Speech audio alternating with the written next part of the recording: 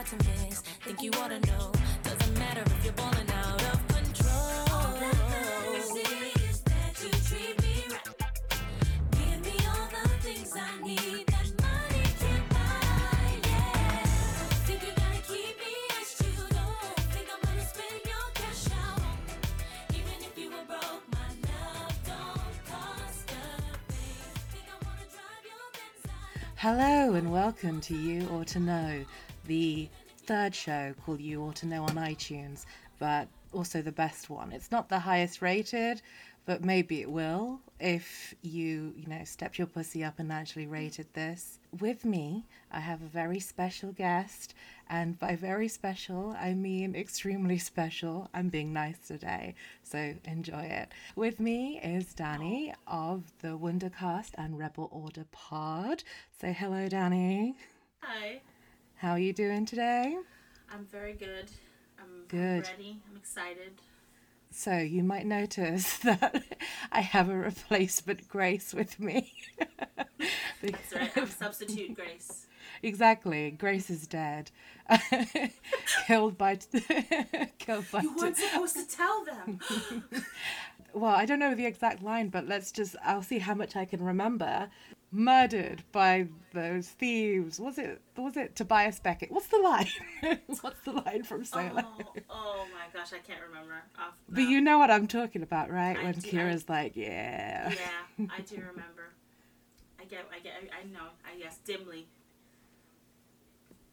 Yeah, that line. Just look That it up. one. Just look Yeah. up Solo script.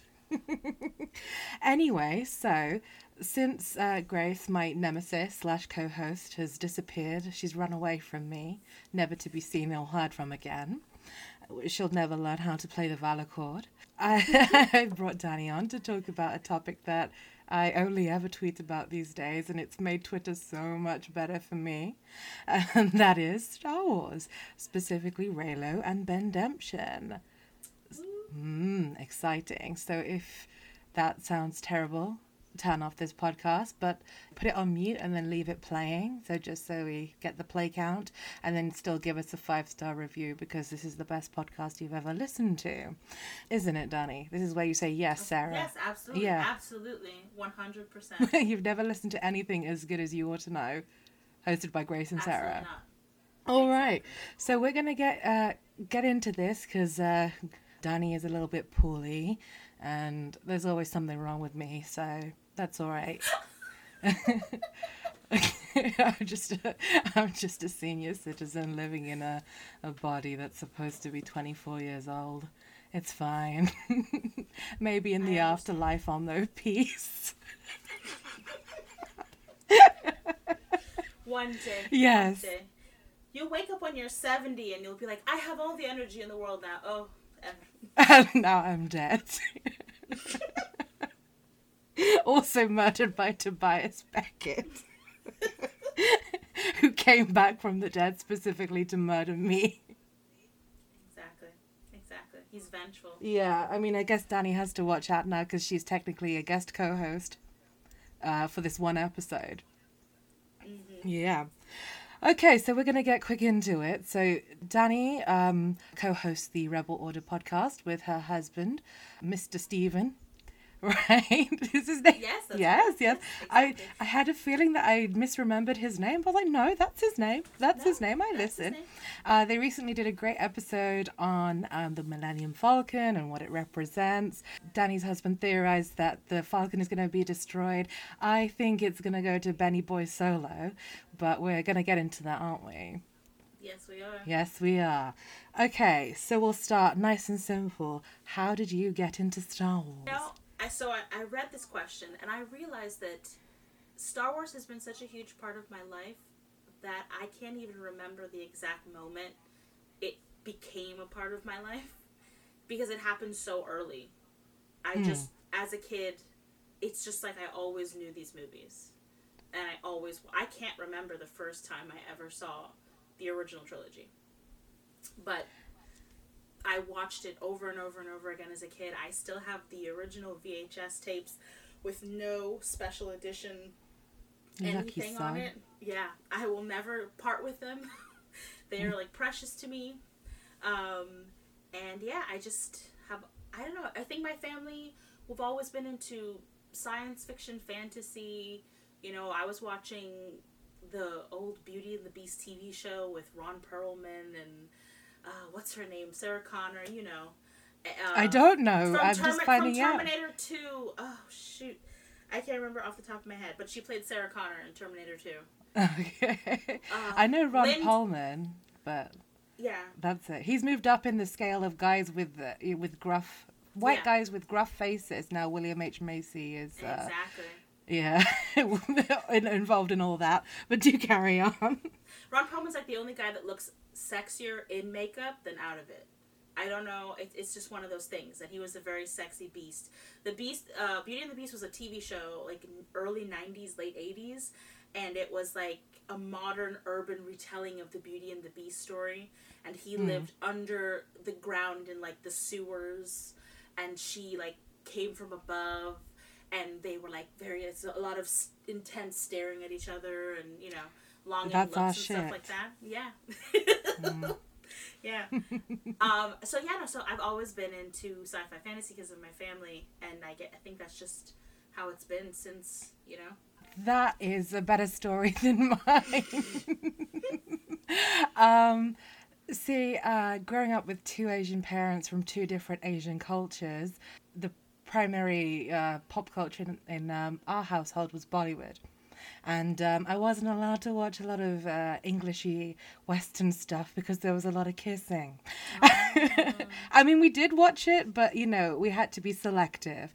In these past years, you know, in my teenage years and my tween years, I spent a lot of time catching up on what I missed out on. But one in particular, when my parents divorced, and my mum, obviously, got her own place, she bought the original trilogy on DVD, and that was in 2005. And she bought the original trilogy on DVD, not because she was a particularly fun fan of Star Wars. It's just because she was thirsty for Harrison Ford. That's it. That's a very good reason. Oh, no, I don't blame her. I mean, I did tell her, I was like, yeah, he's hot. And she's like, you can't like him. I said, why? She said, it's weird for a mother and daughter to like the same guy. I said, okay. I won't thirst after Harrison Ford anymore for your sake. My mother would disagree with you.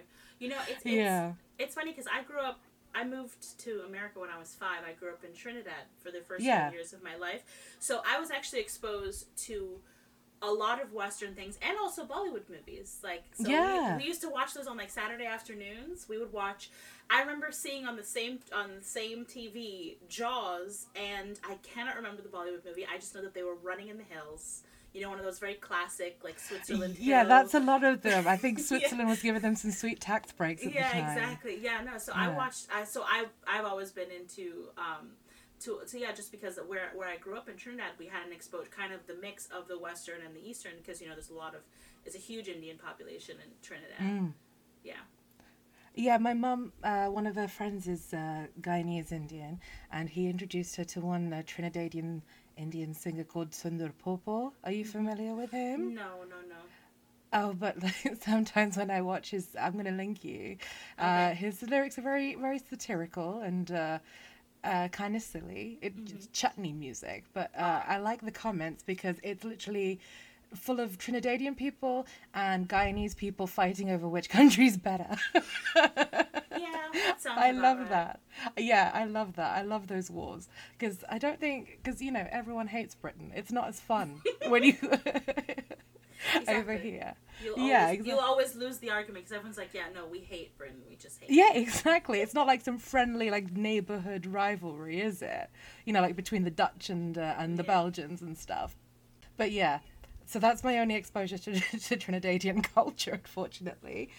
How did you get into Star Wars fandom? Because I feel like those two things can either be really intertwined or completely separate. This is a story I'm always interested in hearing about. I definitely think, especially as a woman in this fandom, I think it is separate because I've always, I think it depends on where you come from and what happened, but I remember that I loved Star Wars, but I never loved the fandom as much until the sequel trilogy.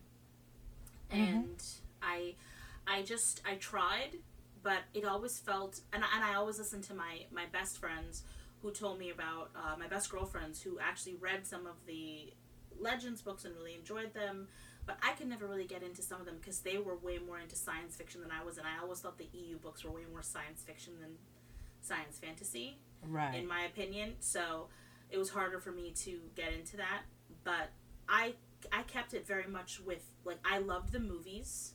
I rewatched The Return of the Jedi a million times. I watched the prequels. I didn't love them as much. You know, I was a little disappointed. But I still cried at Revenge of the Sith. I was still very emotional about it. And I loved having discussions with my mom, because my mom was actually the one who, like, woke me up to, like, no, this is a beautiful story about the fall of Anakin Skywalker and the Jedi failed. And, like, she was the one that first really introduced me to the idea of, like, meta narrative and exploring Star Wars in that way. But I wasn't truly the way I am now, where with 50 tweets a day and writing meta and, you know, fan fiction until The Force Awakens, until really heavily until The Last Jedi. And I don't know, I guess it just, there was just, I'm a huge sucker for romance. And I think that I was too young for the Han Leia romance to really be something that captured me, you know, heavily. And the prequel romance was disappointing to me in terms of how it was executed. But this, you know, what's going on now in the sequel trilogy just intrigued me, just got me to no end. And I just also think, frankly, having a female lead, having so many new characters of color, and like people like Enfys Nest that like look like kind of like me for the first time ever, and I'm just like, oh look, you know, like, and so it's very I think I really started to get into fandom now because I found this amazing community of women. And when I was younger, my fandom was much heavier into Buffy the Vampire Slayer and Roswell. I was really into like CW shows, like science fantasy, science stuff like that on like CW. But yeah, now this is how I really got into Star Wars fandom. Was that primarily on Tumblr at the time then? When I first started to get into the fandom, yes. The first place I went was Tumblr. Mm-hmm. So like after The Last Jedi came out, I basically didn't sleep that night. I got so excited. I'm serious. I was totally cracked out. I was like, oh. We went to go see it the second time in a row. We stayed up till like 4 a.m. watching it twice. Oh my god, and that's a heavy movie. Yeah, my husband and I. And then I just came home and I was like, I need to talk to everyone about this right now. I don't know what to do with myself. Like, I can't function. I was always so heavy into fandom as a kid. I was obsessed with Buffy the Vampire Slayer. And so I loved to, and I was always like the only one in my friends who were really into it, so I had to go on the internet. So back in the day, old school was like fanforum.com and LiveJournal. You know, that's what I was really into. And then it obviously tapered off, you know, time went on, I moved on. And so watching The Last Jedi, I had like this kind of like pit in my stomach, like, it's happening again.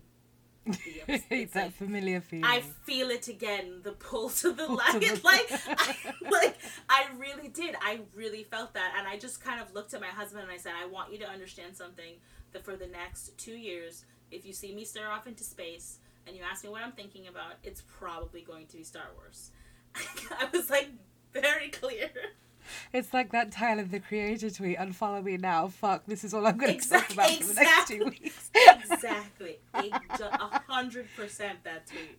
Even you're telling your husband who you live with, presumably. I had to be like, you have to understand this is going to become a problem.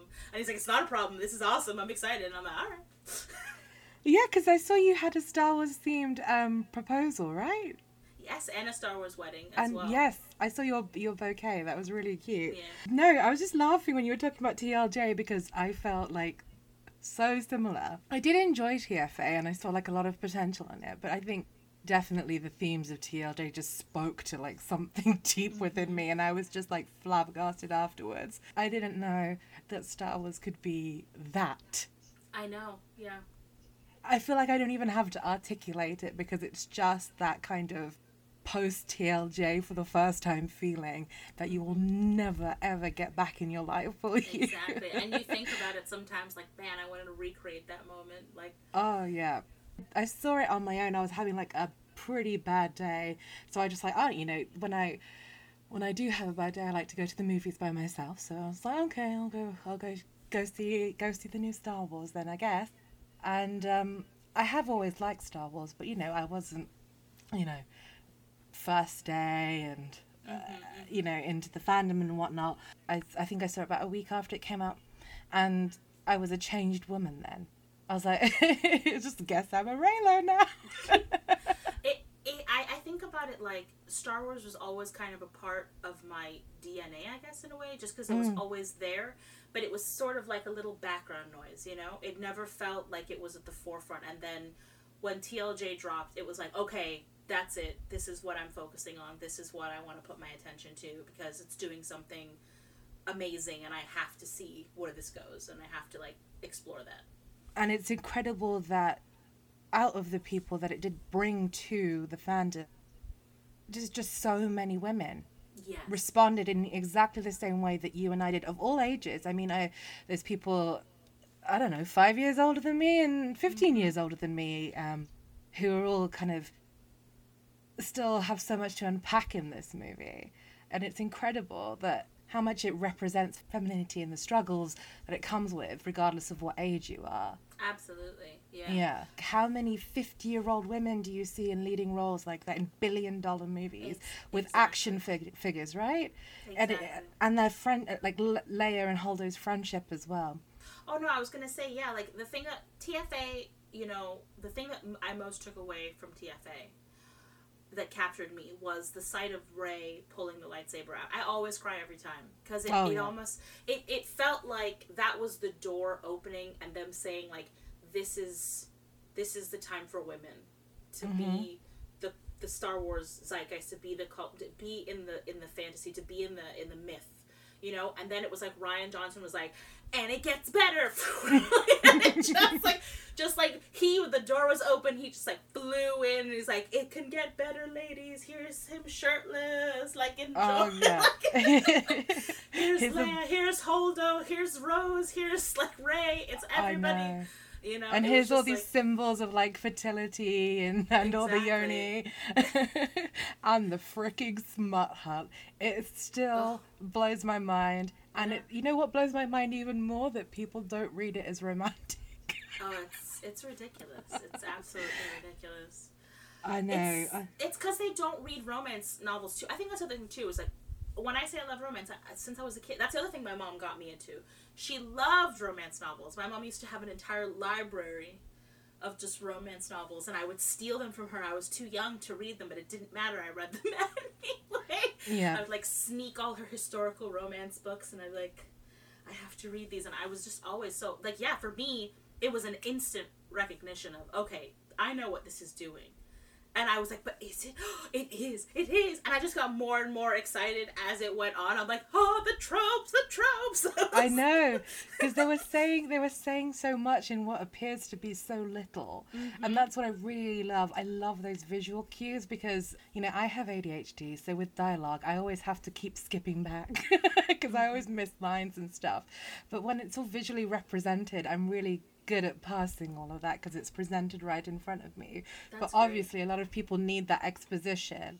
I don't know, maybe Star Wars trusted its audience too much. I think that, you know, Rian Johnson he's such a beautiful filmmaker. I've been a huge fan of his since Brick, and he's an amazing visual storyteller, you know? And I think he's so, yeah, you're right. He may have trusted the audience, but I don't think so, because I think that he spoke to the audience he wanted to speak to. You know, I feel like he always prepared himself.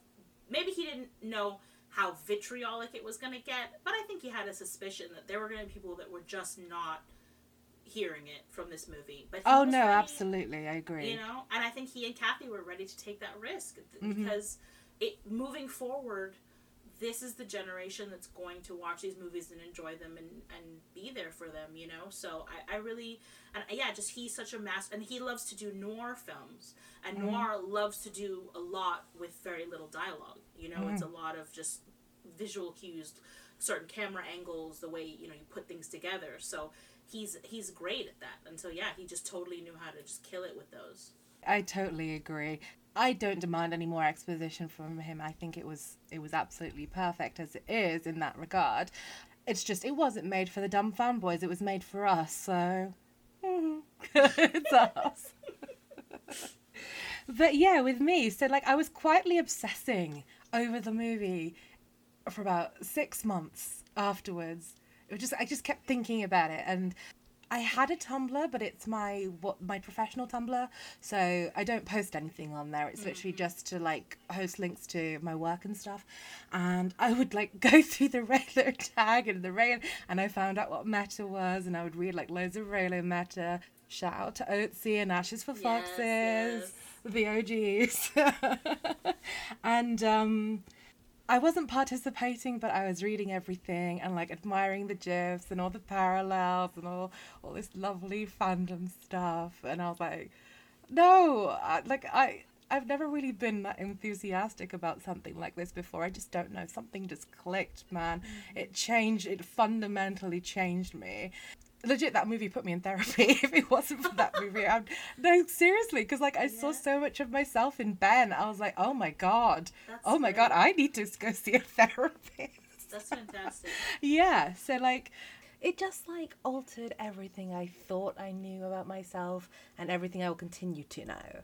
So yeah, then I signed up on Tumblr, and started participating in the fandom. And then I was like, I don't want to keep this to Tumblr. I want to talk about it on my Twitter, even though it's a professional Twitter. I don't care anymore, because I'd spent so much of my life like so cynical and not really wholeheartedly loving anything. And this was the first way it felt like falling in love for the first time, which sounds so fucking corny, but that's the only way that I can describe it. And I was just corny, like, I'm corny, hun, because that's exactly how I feel.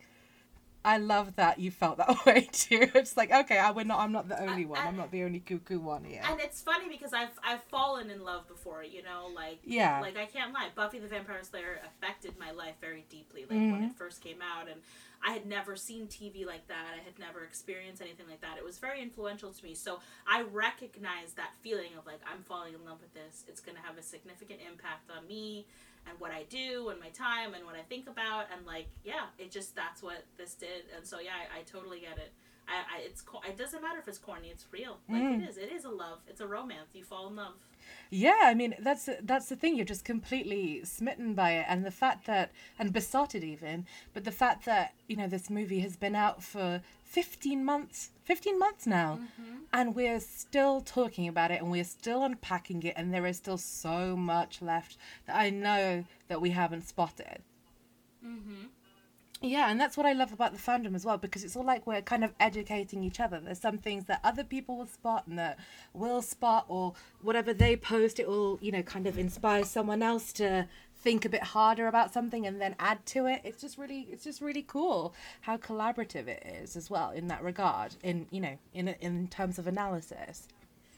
It's true. And the thing is too, I really love, because in this day and age, movies are so, everything is a franchise and a theme park, and I understand Star Wars is no different in that regard, but at the same time, it still feels like the Star Wars franchise is still trying to make movies, and not just really long, expensive television programming. Yeah, not just products. They're making art.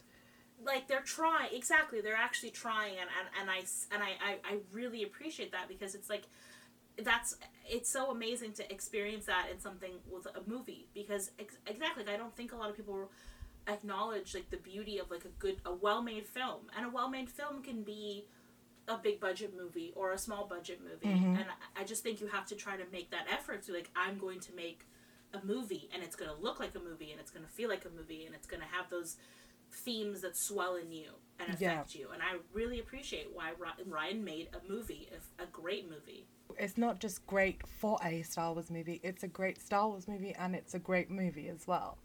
And it just becomes better and better as it ages.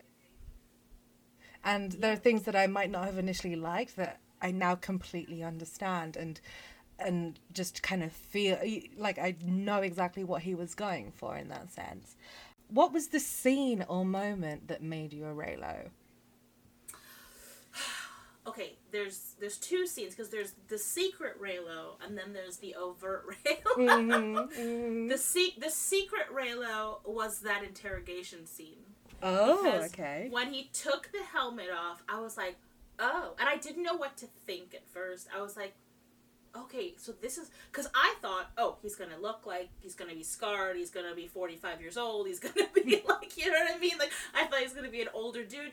And when it pulled off and it looked young, you know, sort of a little... At that, you know, princely looking, but also a little geeky looking Adam Driver, you know, just because he's meant to look younger. Mm-hmm. I was like, oh... I don't know what to think. And then when he's doing the interrogation, I'm like, oh, I don't know what to think. Something's going on. Yeah. But I really didn't honestly think they were brave enough to do it. I really didn't. I thought she's going to fall in love with Finn. It's going to be very sweet. And that's how they're going to play this. And that's okay with me. I'll enjoy it, you know, whatever. But I kind of always held the small flame. But it wasn't enough to take me... I looked at a couple things, but it wasn't enough to push me over the edge. Because I just didn't think that Disney would have... the balls, and I just didn't want to have my heart broken. You know what I mean? Like I had been there already with like Sparrowbeth, all right, in Pirates of the Caribbean. I had been there. Like my heart had been broken by Jack Sparrow and Elizabeth Swann back in the day. But but then in TLJ, the minute the first Force Bond happened, I was like, oh, okay, that's it. Yeah. That's it. I was cleaning my blaster. It went off. Exactly. I was like, oh, they're really doing this. Yeah. Because I actually, what's even funny is maybe even a little before that, when I saw the trailer, and I saw the hand moment. Oh, when he yeah. reached his hand out. First of all, my husband always regrets that he never recorded my reaction because I screamed so loud I woke up my entire household. My father came out like, what the fuck? And I'm like, I'm sorry, it was Star Wars. I just looked up Star Wars. And I was like... That's enough of an excuse. Exactly. And I was like, oh my god, are they doing it? Are they doing it? Are they doing it? And then I started watching like videos, Wayward Jedi videos, and I started reading meta, and I was like, they really could be doing it. And then from the minute the first Force Bond, and I knew that everyone like on Tumblr was right, I'm like, oh, it's happening. It's going on. This is happening. And that was it for me. I think same. The first Force Bond is definitely like, okay, there's something going on here. You do. I think you do converted me. You do. Yep, you know it. Just the soft. I was like, oh my god, you dumbass. You're trying to be all smooth and sexy. And it kind of works, but also it really doesn't work. He's trying. He's trying. I just love when he's like, yes, I am. And she just looks so utterly confused. She's just like, ugh. Yeah, because she wasn't expecting him to say that. And that's what's so great about it. Like, all of our perceptions were completely... exactly. Yeah, obliterated in that moment. And also with the slidey thing, it seems like a dumb detail, but it was just... Yeah. It's too adorable to make your villain do that. 100%. I completely... No, seriously. I was like, there's no way. You don't make someone who's meant to be scary and evil do that. You know? It's adorable. It's exactly. It's so cute. He's like, that's not an evil... Darth Vader never slid across the floor like, huh? He never tripped, you know? He never went like, oops, I knocked into this droid over here. No, like, he always looked menacing and terrible. And when he finally didn't, look what happened. They took off his mask and he looked like an old, broken man, and that was the whole point, because he was no longer evil in that moment. No. The movies are trying to tell you that he's not this evil monster. Like, he's this little kid, you know, stuck on this big Star Destroyer. He thinks he's big and bad, you know? And that's the thing, and he thinks he's a monster, not like, he's not trying to say, I'm a monstrous villain. He's saying, I'm a monster. Look at the horrible things that I have done. It is too late for me to walk past, you know, to move on from this. This will forever taint my image and my legacy and my name, you know. I can never ever undo the things that I have done. I am a monster. And she obviously sensed that as well. Totally, yeah. And She was definitely confused, and I like that her face looks a little like sexually confused and also like emotionally confused. Oh 'cause no, she's a he's little- hot. Yeah, exactly. Because she's a little like, why is that hot a little bit? But no, wait, no, I don't want to feel bad for you. And it's so funny because I think that Ben knows, as being the son of like a politician, Mm-hmm. I think he knows better than anyone that like those kinds of things will haunt you forever. Like you can't, you know what I mean? You can't escape them. Like I think he really understands the impact of like running around the galaxy and stabbing people and you know what I mean? And I think like, and I wonder, I still, you know, that's still the debate that we don't know. Like, did he get Leia's message in Bloodline? Oh You yeah. know, if you're familiar with it, yeah. Did he ever get that message?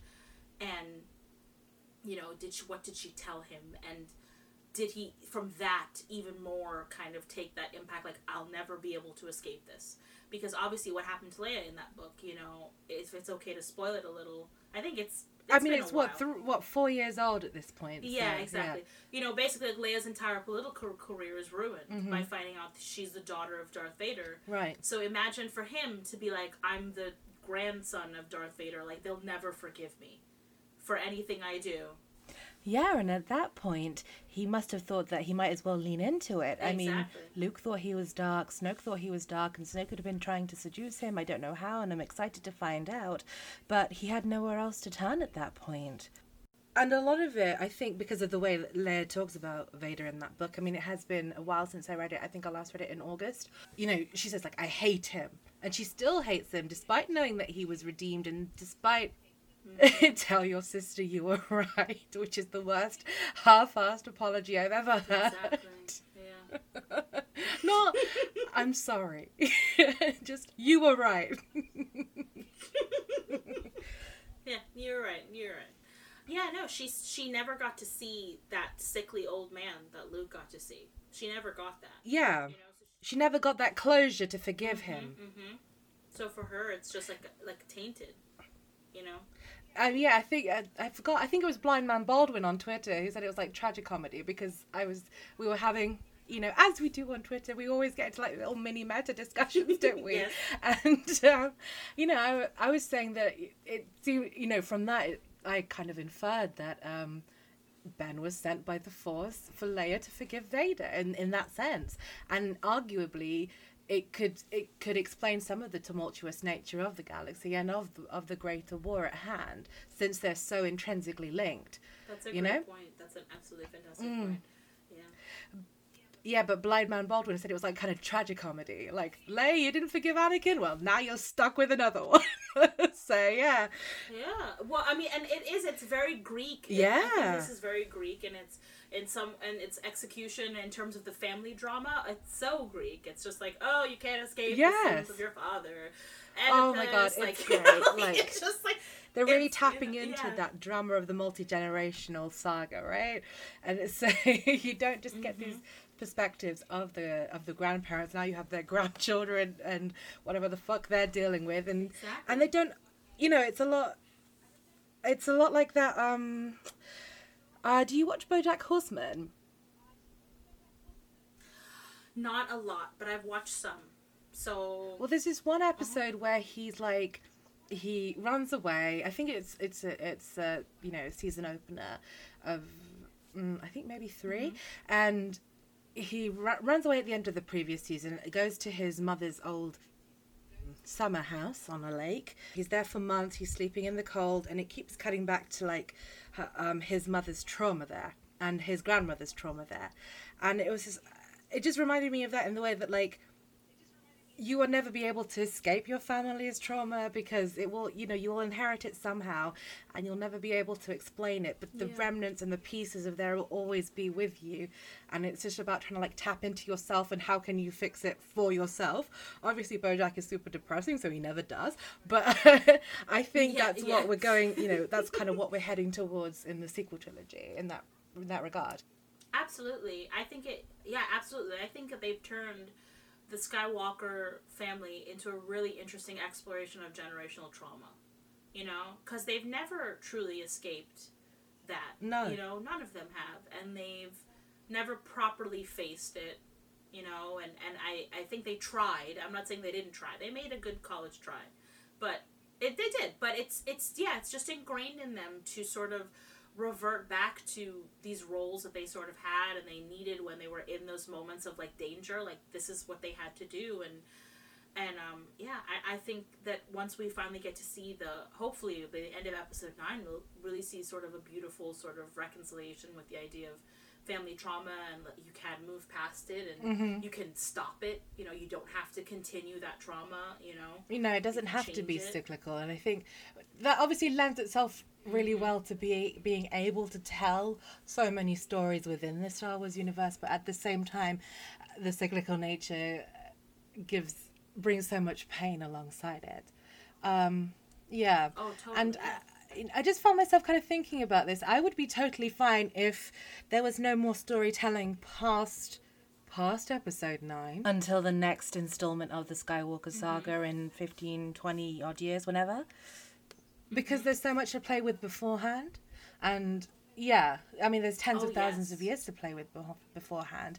And, you know, they could wrap it up with a nice little pretty little bow and you know, just claim that it's over. And then, you know, Disney, because they want money, can turn around and say, bitch, you thought. And then it's suddenly the Solo saga, you know? That's actually what I think they're doing. Because they're saying they're a culmination of the Skywalker saga, and then, you did name that motherfucker Ben Solo, so I see you, Disney. I see you. I get what you're saying. No, I'm saying, because they're saying it's the end of the Skywalker saga, and the beginning of the Solo one, you know? Because maybe it's not just about informing Han Solo's character, that we got a Solo Star Wars story, you know? Like, all of a sudden we're getting all this Solo stuff. Sorry. If they didn't want us to care about the son, Ben, then they wouldn't have made a movie about his father, Han. They just wouldn't have. Exactly. The whole point is that they want us to draw these comparisons, and I think as a fandom we're kind of guilty of not doing as many, and that's why I've kind of been doing that a lot on my Twitter as well. Like with the Han Leia horny hostile parallels and stuff. I love it. And forgetting for 1 minute about how Solo did, the movie is intended to show us that Han is integral to the events of the original trilogy and bringing balance to the galaxy, and being an instrument of the cosmic force and its will, whether he believed in it or not.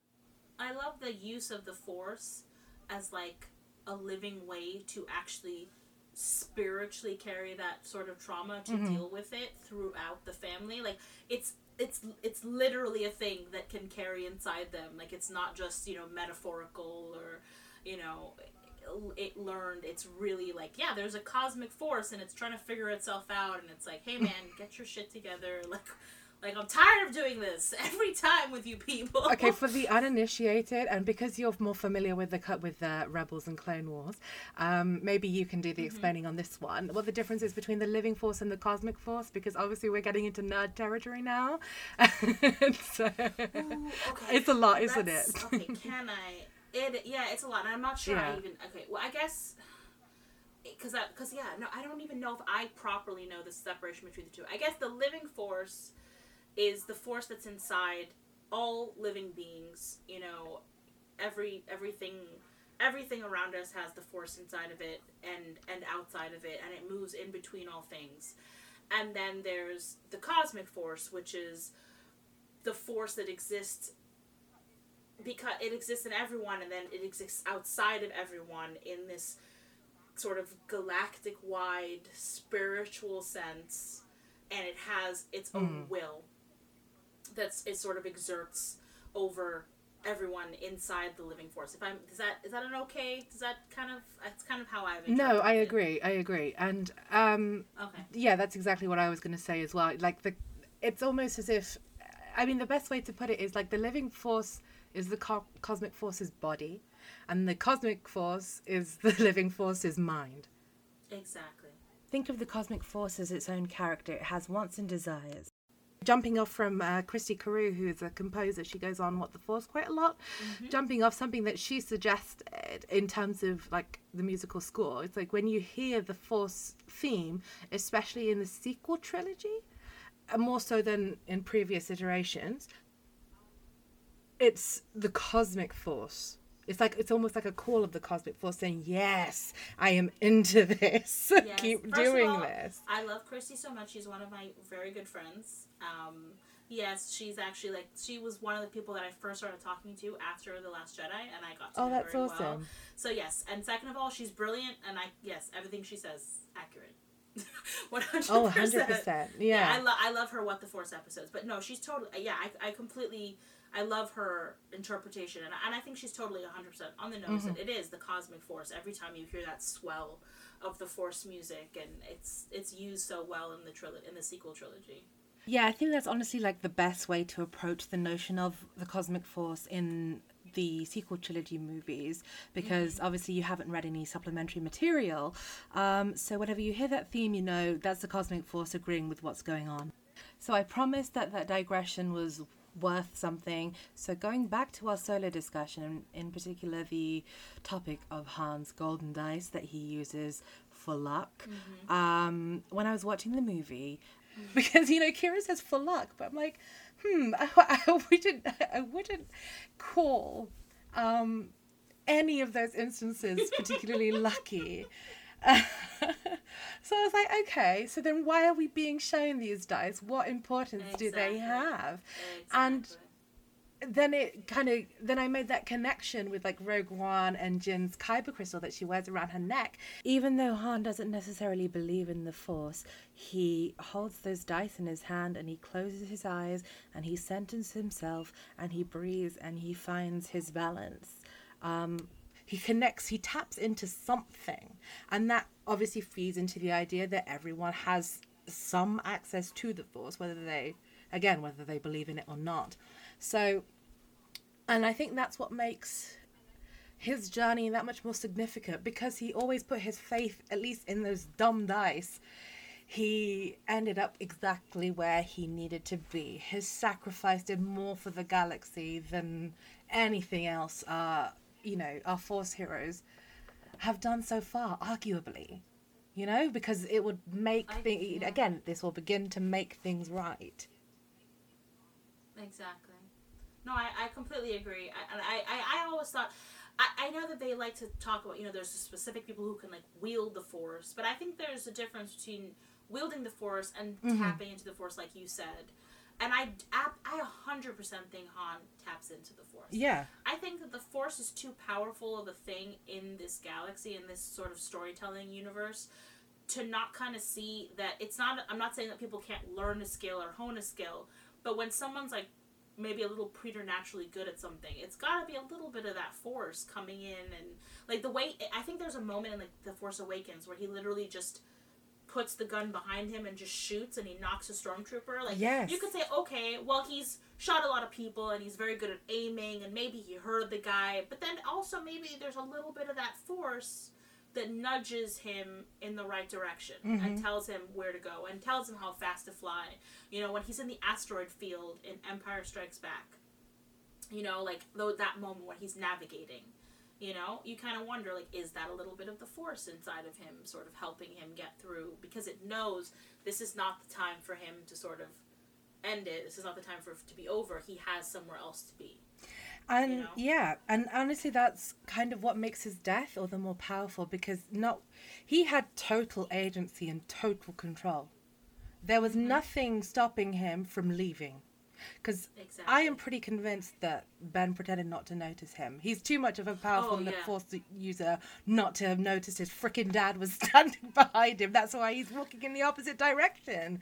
He's like, oh my God. Especially when there's a part where he goes Han Solo. Yes. And Han Solo is 2 miles down the road. On a freaking mountain. I know he noticed. He didn't want to kill him. No. He really didn't. He gave him a chance, and then it was over. And that's the thing. Han retained his agency the whole time, and it was intuition, and it was his guts that told him to go there. And that's our analog in the real world. But I think in the Star Wars world, that's the Force telling him, go. Totally. Yeah. See your son. I have no reason to believe otherwise. I really don't. Neither do I. Yeah. And I don't think that anything in the movies have shown us that we should believe otherwise. I really, it's sort of the thing. It's like, yes, in our world, the idea of destiny and that there's a path for everyone, it may not be that. Everything may be random and chaotic, but in the Star Wars universe, destiny is real. Yeah, exactly. There is definitely a path for everyone. There's a place that it takes you. You make choices, but your choices are guided by something literally in between all of things and inside you. And so yeah, like, this is where he was supposed to go. Exactly. You know, and the Force guided him to make that choice, but he made the choice, and the Force knew this was his time. And I think that he went there fully prepared to die too. I think that he was willing to die. I agree. And again, you know, if he had truly believed that his son was gone and that his son maliciously murdered him, he wouldn't have touched his face like that. He wouldn't have. Exactly. Again and again, I think that's an act of the Force, that he was able to sense that. He was able to sense his son's pain, and, you know, not besides what he was showing on his face, but just, you know, kind of feeling it. Yeah. And the hug that he gives to Leia is such a goodbye hug. Mm-hmm. It's not a like, oh, okay, I'll see you. No. It's a, this is it. This is the last time we're gonna see each other. You know, we have to give this one more try. I'm gonna bring our son home. I'm gonna do it, but I may not come back from that. Yeah. And yeah. I love you, goodbye, essentially. That's the worst part of it. It's heartbreaking. But that was him bringing their son home. Just because he didn't do it immediately doesn't mean that he won't do it. He won't die failing Leia after he spent 7 years fucking around. It annoys me to no fucking end, this idea that there are people out there, like, gleefully, like, anticipating this trilogy ending with Ben Solo dead somewhere, and, like, Leia and Han and Luke sacrifice meaning nothing. I'm like, do you even like these characters that you just say you're so into? Like, why would you wish that on them? I know. Like, they want horrible. They've been through so much. They just want to be happy. Exactly. They can watch him from the Force, okay, as Force goes, he'll figure it out. They'll all come back, they'll stare at him and be like, oh, he's doing such a good job. My like, little oh, boy. good boy. I think that's a Rayla-ism for Kylo. Good boy. Like he's a dog. He's a sweet boy. Sad. He's a sad puppy. Yeah, exactly. How do you connect with Rey? Oh, okay. I love Rey, actually. I love Rey as a character, and sometimes, especially after The Last Jedi, I feel a little guilty, because I know that I talk way more about Ben sometimes than I talk about Rey. But I think that's...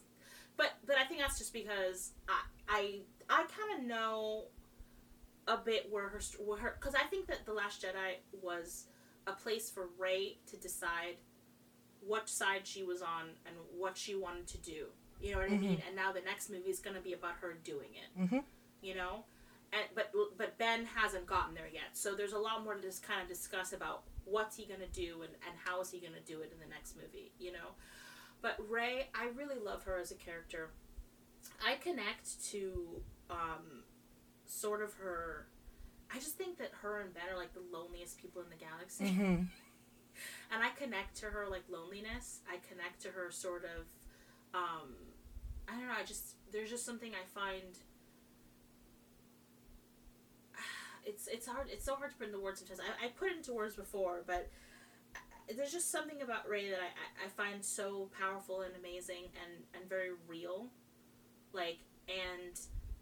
You know, I remember getting so upset when people were talking about her, but, oh, she's a Mary Sue in The Force Awakens. Not I know at that all. conversation has never stopped, but I don't think she's a Mary Sue at all. I really think that, like, I think that she is a girl that has been through a ton of shit, and she keeps going, and I really sort of connect to that idea, that, like, she's been through a lot emotionally, and perhaps even, like, physically, like, in her life, you know, the struggle that she's been in and stuff, and I really connect to that sort of idea that, like, she's done a lot, and she's pulled through, and every time she's like, I'm strong, I can do this, and, you know, and sometimes she's not sure, sometimes she's scared to do it, and I connect to that, because you get scared, like, can I do the things that I want to do, or should I, or you know what I mean?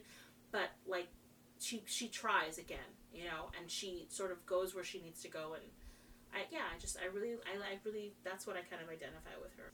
It's so real. It's not just this generic quote unquote strong female character. She has depth. She, she hides behind, she represses a lot of her feelings and she hides behind a smile. And oh my God, I can relate to that so much.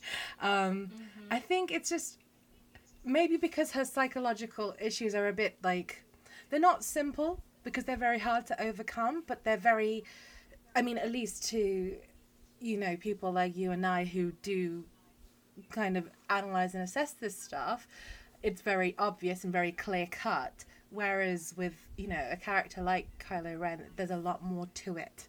There's so many layers. And because we have that added context of his family history, it just, just obviously gives it so much more depth in that regard. But, I know that Rey will be expanded upon. And I know that we'll get more about her. Yeah. But yeah, that's obviously to come. And this, hopefully 9 is going to be like as emotional as hell. I want so much angst. I want so much struggle. Oh, I know. I'm ready for it. I want tears. I'll just cry the whole time. And I think I know what I love about Rey, and I think I just kind of like the fact that she's guarded. Mm-hmm. She doesn't trust people easily, but yet she's also, despite that, she's still willing to be helpful. Yeah. And I know this is supplementary, but I read the Rey's survival guide. Just the fact that they wrote a Rey's survival guide, and they wrote this idea that, like, she's like, I'm writing this because if anyone ever sees this and needs to survive in Jakku, I'm giving you, like, this guide. And just even something as simple as writing it in that perspective, it shows you how, like, even though she's been through hell and she doesn't trust people always very, easily, she still wants to be open, Mm-hmm. And I think that we all struggle with that, and especially, like, women struggle with that, because we know how easily we can get hurt, and how we sort of have to navigate the waters of our jobs and daily lives where, like, people kind of come at us and we have to learn how to be guarded, but we, you don't want to shut yourself off. You don't want to be cynical and just, like, nothing matters and I'll never be open again, because then you're not really living, you sort of just trying to get by. Yeah, I know. But also too much in the opposite direction is it can be to your detriment in some way, but Exactly. but it can be portrayed as that in a lot of movies, but it never is in Star Wars, Even if you are nice, you are ultimately rewarded in some way at the end. It never. It's a nice. It's a nice thing to feel like that could be possible. Yeah, it doesn't punish Rey for trusting Luke. It doesn't punish Rey for trusting Ben and thinking that he'd immediately turn back to the light. You can see that she's disappointed in him, and she closed the door on him, but the door can always be reopened. And she's the one who has that agency. I think she can sleep at night knowing that she set him off on a journey to redemption. Totally. And I think it was so important to give her that agency and that choice. Mm-hmm. To be able to go, I'm shutting this door, I'm closing this. I get the choice to say no to you right now. And if and when, you come back, you'll have to approach me, and I'll have to, it'll be you who'll have to supplicate in, like, a different way. Mm-hmm. You know what I mean? And But that's the thing, she's been lonely all her life, and in movies like The Favourite, you see, like, Queen Anne, she's so desperate for companionship, and she's so lonely that she'll just grab onto whatever toxic relationship comes her way in any shape or form just to fill that void. But it doesn't, does it? And you ultimately end up hurting. And it's amazing that she learned that Rey learned that, and that she knew that, like, I love what this guy is capable of becoming, but right now, no, I can't, I can't accept it. She did what Padme never could. Exactly. Like, Padme, there were times in Padme's life where she should have really shut Anakin down more. Mm-hmm. Like, she should have been like, Anakin, you need to chill the fuck out. Like, Bro. You need to stop. You need to just full stop. But yeah, she never was really able to do that. She had so much going on in her life and her mind, and I think that, I don't know, I think Padme also just really enjoyed the the sort of secrecy of just having something that was just hers. Yeah. Like, even though, you know, like Anakin was hard, but he was hers, you know, and he was so committed to her, like 100%. He just pursued her like a freight train. You know, he's like, I want this. I don't care about anything else happening. And she's like, well, what about literally a million other things? And he thought about it for like 2 seconds, like, yeah, but I don't care because I want you. And I think she just really liked having something that was her own, because she'd never had anything that was just hers. Like her whole life, it had always been service and, you know, government service, and then when she was the queen and all that kind of stuff like that. And I imagine like being in the spotlight for her as well, not even necessarily spotlight, but just, you know, in a public position. Mm-hmm. And especially that young, she came of age in the public. So she never got that chance to just be herself and have that, you know, have those moments to herself, really. Because I'm sure that she was being closely guarded. As much agency as she had and independence, she always had her handmaidens, you know, and she had her advisors and all this stuff. Whereas her and Anakin's relationship was just theirs. No one else was involved. What do you think when people criticize, you know, again, the quote-unquote strong female character for having romance in their story? Because like you said, you know, you grew up with a lot of romance novels, so obviously I think listeners already know our take, but I think this is just worth addressing just to kind of drill the point home. Mm-hmm. Oh, totally. Well, yeah, I think I honestly hate it. I hate it. I fucking hate it. Because I think the problem is that I think people go so extreme nowadays. If something isn't always good because it hasn't always been written in the best way or done in the best way, that means we should just throw it out. And it's like, no, that's not what that means. That means write it better. Mm-hmm. That means do it in a better way, you know? And so I hate this concept, this new sort of format where it's like romance weakens a female character. You don't need a romance. And I'm like, I think you're talking about bad romance. You know, you're talking about poorly written romance where the woman's story sort of just gets thrown in, you know, to the man's story, or like her whole story gets diverted in order to tell this romance. You know what I mean? Like that. And yeah, if you don't want bad romance, I completely understand. I don't want bad romance, but I hate this concept that romance can't exist, because I just, you know, I feel that when you're doing a movie that is 2 hours long and you have to portray a lot of really strong emotions very quickly, you can't the stakes have to be high, mm-hmm. you know?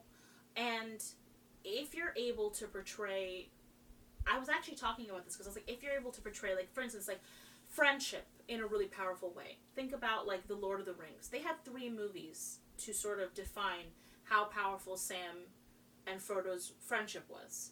So by the end, it was like, oh man, they're like, they love each other, they're friends. You know what I mean? Yeah. But they had 3 movies. Romance is a way to shortcut, like, what 2 characters can mean to each other in a very powerful way. You know? Yeah. I think it's very effective. It also creates high stakes. Whether those stakes are good for our characters or bad for them, it creates a sense of, like, urgency. Because these characters are feeling things maybe they don't want to feel, or they do feel, but then they're separated from each other, and you have to kind of... It instigates adventure and choices. You know, like, there's a reason that romance exists, and I think that's... I don't think there's any weakening of a character if you write them well and have a good story where a romance can kind of illustrate some, you know, amazing adventure for their character, or an exploration of their character with another character, and create conflict so that they can tell a really cool story. Well, that's it. It facilitates this physical adventure, but also that emotional adventure, and opens up all these different avenues for protagonists, you know, to find stuff out about themselves, and by no means it reduces them or their agency. If they want to do something good for the person they love, cool. You know, it doesn't have to be that big a deal. But people seem to make it out to be a big deal. And why is there a need to deny that romance is, you know, can be a great thing? Exactly. It's supposed to complement you, not complete you. So, I mean, in this case, it's a bit you know, with the whole yin and yang thing. It's got a bit of a different vibe going on with the marriage of the dark or the light side of the force. Still, they do complement each other, and they do have their own agency that is never lost. They make their own dumb choices, they make their own good choices, especially in TLJ. I also think that for characters like Rey and Kylo, Mm-hmm. I was going to say Rilo and Kay. For Rey and Kylo, I think that they, you know, like they have, you know, Rey has friendships, and she has the resistance, and Kylo has his own agency as well and stuff to figure out. He doesn't really have any friends, unfortunately. He will. Finn's gonna be he his will. best friend. No, literally, Exactly. they're trying to parallel Lando and Han. I know it because that I feel it relationship too. started off traitorous. All right, that's for Yes, a it freaking did. reason. Okay, and they had If Finn. there's a scene where they throw a gun to each other and they're like using blasters at the same time, like Solo, I'll die. No, I'll just be like, it's over. I'll die. I'm dead. Or like a lightsaber. and then the Adventures of Finn and Ben. Oh, no. I'll die. But Carry I think on. for character, I think for Rey and Kylo, like they need something that's kind of just their own, and I Mhm. think that like they have to be sort of each other's. You know, like they can have outside themselves Yeah, and their lives and their friends, but they also sort of need that connection to tell them you're not alone, neither are you. Like they sort of need it, and I don't think that's codependent. I think that's just sort of the setup of like the lives they've led for so long have been so isolated and so like alone Mhm. that they need these strong feelings to sort of be like, okay, I'm gonna pull you, you know, I'm gonna anchor you, you're gonna anchor me, we're gonna get through this, we're gonna like we're gonna make these choices, and you're gonna help me make the right choice, you know. Them having that force bond is honestly like a relationship saver, right? Because you can just talk to each other whenever you like, or at least Exactly. feel how you know, they can at least feel how the other one is feeling, and you know, sense when something is off and sense when something is good, and revel in both of those moments and work through them together. You don't get a much better foundation for a relationship than literally knowing each other's every single thought, fear, wish, dream, you know? Exactly. And I think that even Leia and Luke, they obviously didn't have a force bond, but to a small extent they had that communication. You know, they were able to talk to each other at times, and look at how much Leia missed it, like when he was gone, when he was shut off from the force. Leia was really looking for Luke.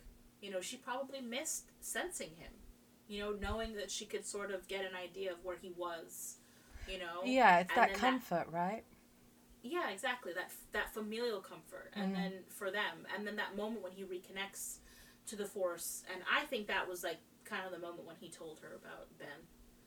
Like, I think he kind of was like, I fucked up. Do you think? You Yeah, think you I told don't her the know. truth? I do. I actually do. I think that because there's a line where he's like,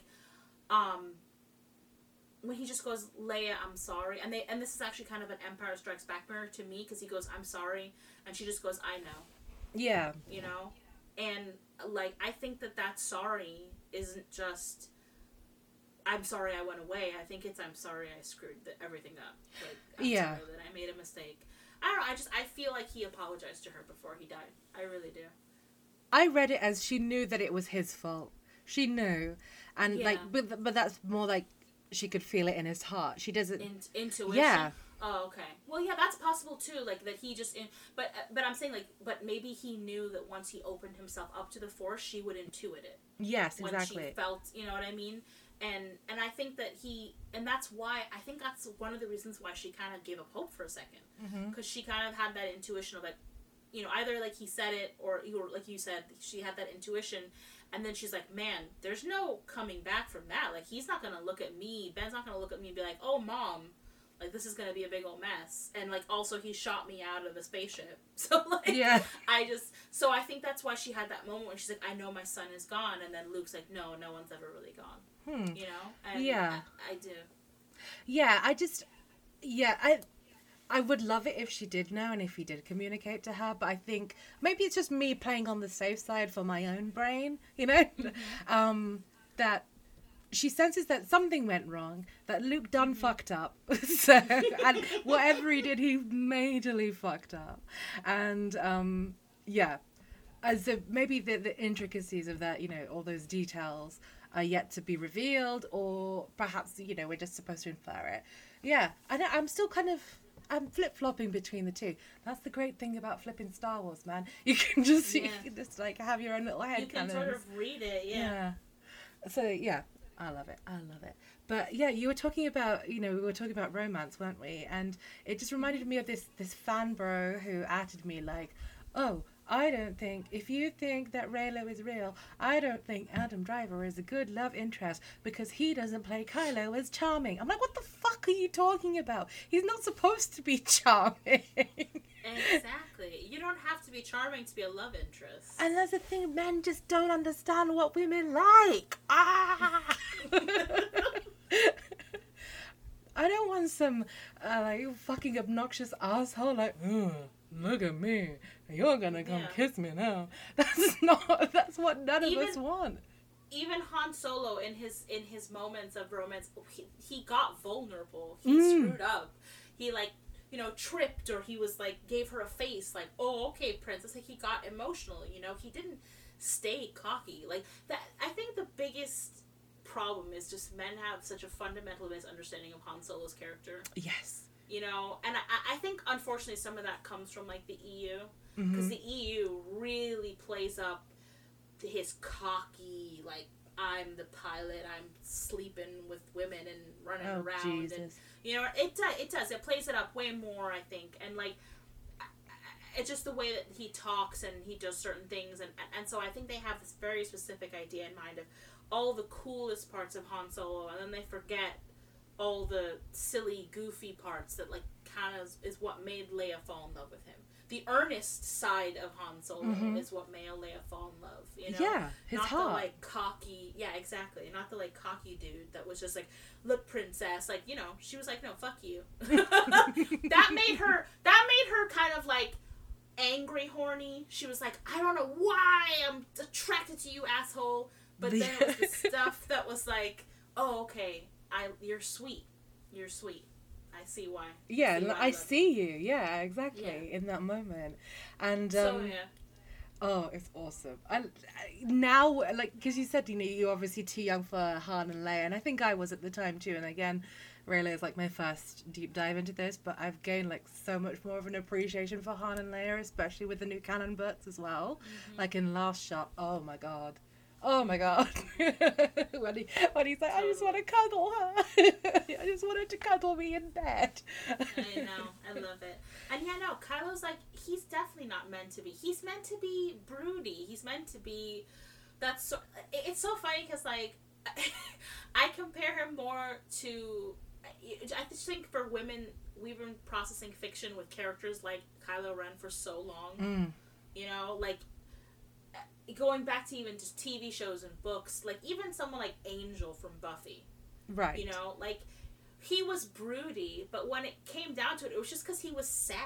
Like he was sad and he couldn't have sex with anyone because if he did, he'd kill them. Like he couldn't, like it had nothing to do with this like veneer of cool, that he put on. Like, it was all about, like, oh, I have to go cry now in a corner because life's really hard for me. Like that, yeah, like these kinds of characters have been in women's fiction for a very long time. So, yeah, this idea of, like, charming. Like, what do you mean? They mean, like, their male version of what they think charming obnoxious. is. Literally. Yeah, exactly. Yeah. Like, negging and, like, just bullshit like that. And it's like, that's not, like, women find charming, like, you do. Yeah. Like, that's you do. Or, like, when you take your glove off and you're like, girl. And then I want to touch the tips of your fingers, baby. Women find charming that little tiny please that comes out of his mouth. And like, the lip quiver. That's what women find charming. I know. Well, literally, in the movie prior, his own frickin' father said, women figure out the truth. Always. Always. If you put on this obnoxious front, this cocky front, they're gonna see right through it, mate. And They're that's not gonna buy exactly it. what she did in the interrogation scene. Isn't that funny? Mm-hmm. Right before he had told Finn, women find out the truth always. And there's Kylo trying to look all like snooty and cocky and like, yeah, I got my shit together. I'm gonna probe your mind, girl. And then all she probes him right back. And he looks 'Cause so he's shook. He's showing He's off. So, He's showing he off. is. He's showing off. Yeah. He's just like, it's like you're gonna fight. You're gonna see how cool I am. And then she just throws him for a loop. He's terrified. He comes running to Snoke. Daddy. She did things to my brain. I don't know what she did to my brain. It's literally because she called bullshit. You're afraid you'll never be as strong as Darth Vader. Yes, exactly that. Yeah. Exactly. She exposed him. She Kylo Ren is over partied. Right. Okay. So let's move on. It's not as if we haven't talked about him enough. To our sweet Benjamin Chewbacca Solo. Benjamin Chewbacca Amidala. Amidala Organa Solo. Oh no! Don't forget Nabiri Skywalker. Oh, that's right. So many names. Chewbacca being the most important one. Oh god. Okay. So why do we stan him so? Why? Let's count the ways, right? Just, yeah, I mean, there's something about him. There's something about that. He's trying so hard. I mean, on one level, I can't lie. It's sexy that he's so powerful. Like, he's got that force power. That force power can't be denied. He's strong. And when he wields it right, he looks real good using it. He dresses well. I mean, sometimes he dresses a little monk-like for my taste. There's a lot going on. It's like his Uncle Lando. He investigates from his uncle. Exactly. But in the second one, when he's got that prince-looking suit on, he's got that doublet kind of thing going on for him. Like, that's good stuff. He has, like, nice fashion sense there. And then, yeah, I think that he's just such a complex character. And we can't deny that part of the reason we stand him is because of Adam Driver. Like, oh, yeah. It Anyone cannot else? be denied. Yeah. It's his performance is so inextricably linked to what we love about Ben Solo. Absolutely. And the way that he can take his face and these tiny expressions on his face just make you go, oh my god, what's going on inside his head right now? Like, what's he thinking about? You turn all mushy and girly, you're like, what are you thinking about, Kylo? I want to know your every inside thought. Oh god, he's just getting like giggly now. I am, right? Kylo, are you sad today? Let me hug you. Let me stroke your beautiful hair. You know what I always take away is that shot from the director and the Jedi, where they just have that moment where they're spraying his hair. I'm like, who? Yes. Who? Ryan. Who gave you the right? You, Ryan. Ryan's like, I'll approach him from every angle, ladies. Like, up, down, scroll up, the hand touch, the hair. Like... Literally, it's like, I am gonna get your panties wet. That is my objective. Some woman edited that documentary and was like, okay, this shot is very necessary. This shot's very necessary. Click, click, click, click, click. They cut out like an extra second of Carrie Fisher just to put it in. Just to put him in. And then when Ryan's like in the corner, like, Adam's so good. Like, everyone's in love with Adam on that set. They're like, he's so good. He's just so good. I took his clothes off because he's just so good. Yeah, I showed him. I showed everyone his giant pecs just because he's so good. Oh my god, the female gaze is amazing. I've just gotta say. It's so refreshing. It's so refreshing. I know. To have that in that movie, yeah. It's his slave Leia moment. I didn't even think we were getting one. I didn't. I guess we were right because we knew that Rey wouldn't get one. But little did we know it was going to be Leia's own freaking son. Because he's literally a slave to the First Order in that sense. Because and he's a slave to the negative emotions that kind of cloud everything. And he's a slave to Snoke. So it just kind of, it works on such a different level. It's incredible. It does, yeah, it absolutely does. Oh, so good. So good. I was gonna say, I saw a really funny tweet. I cannot remember who tweeted it, but they were like, Disney, oh, Ryan, I want to take Adam Driver's shirt off. Disney's like, you can, but his pants would have to be stupid high. Ryan, I can do that. Challenge accepted. Challenge accepted. And Okay, I'm sorry, what were you saying? He still made it so hard. I don't understand. Like, it shouldn't work. It shouldn't work. Because when you focus on it, that zipper goes all the way down. Does You it? see that zipper? Oh, yes. That zipper man. in the front, zoop, it's a long way down.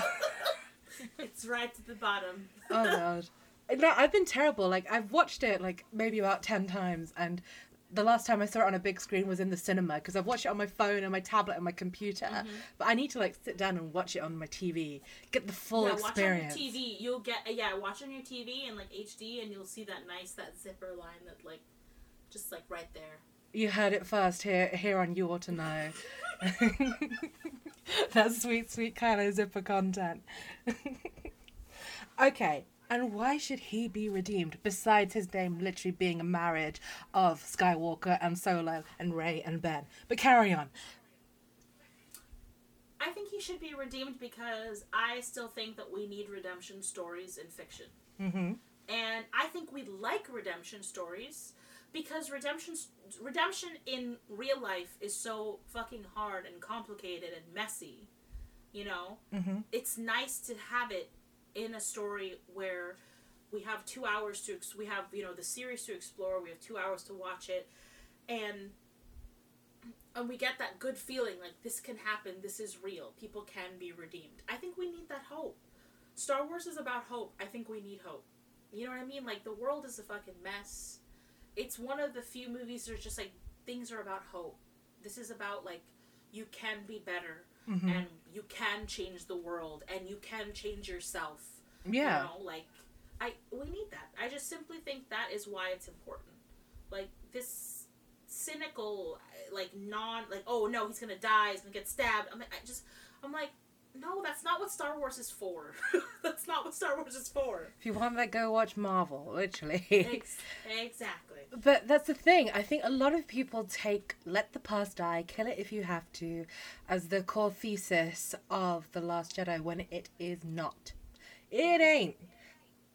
In my opinion, my humble one, it isn't too late. Rey's the one who says that, Yeah. who gives the true message of the movie. It isn't too late. It's never too late, in fact.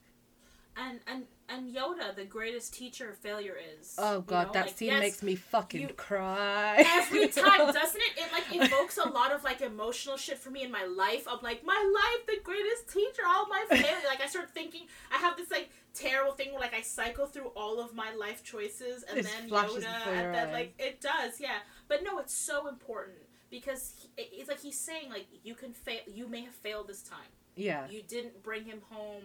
You didn't bring, but it's teaching you something. Like, what if the first time Han started to bring him home, but he couldn't bring him home in that moment. He wasn't ready. Mm-hmm. Rey, you can't bring him home. He wasn't ready. And then the answer is he has to bring himself home. Mm-hmm.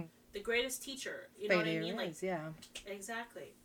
And exactly, it's just a reiteration of it's an expansion of it isn't too late. So it wasn't too late for Luke to redeem himself in that moment. Luke in TLJ is a redemption arc. I don't give a fuck what you say otherwise. That is a redemption totally. arc. Not as in it is, you, as in like absolutely. people. No, I know you. No, yeah. Oh, absolutely, 100%. He failed. Big He failed time. terribly. He actually turned to the dark side for a split second. Okay, yeah, he had a moment of fear. Mm-hmm. Like, he had a real moment of doubt. That moment, more than anything, when he ignites the saber, and we may never truly know the full nuance of what happened. We won't, because, I mean, that's the beauty of unreliable narrators. I love that aspect. I know a lot of people find that unclear, but to me it's like gorgeous storytelling, but whatever. Oh, yeah. But, in that moment, we see he is Anakin's son. And he was just as susceptible to the dark side as Anakin was. he might have been more resilient in some moments, but not really.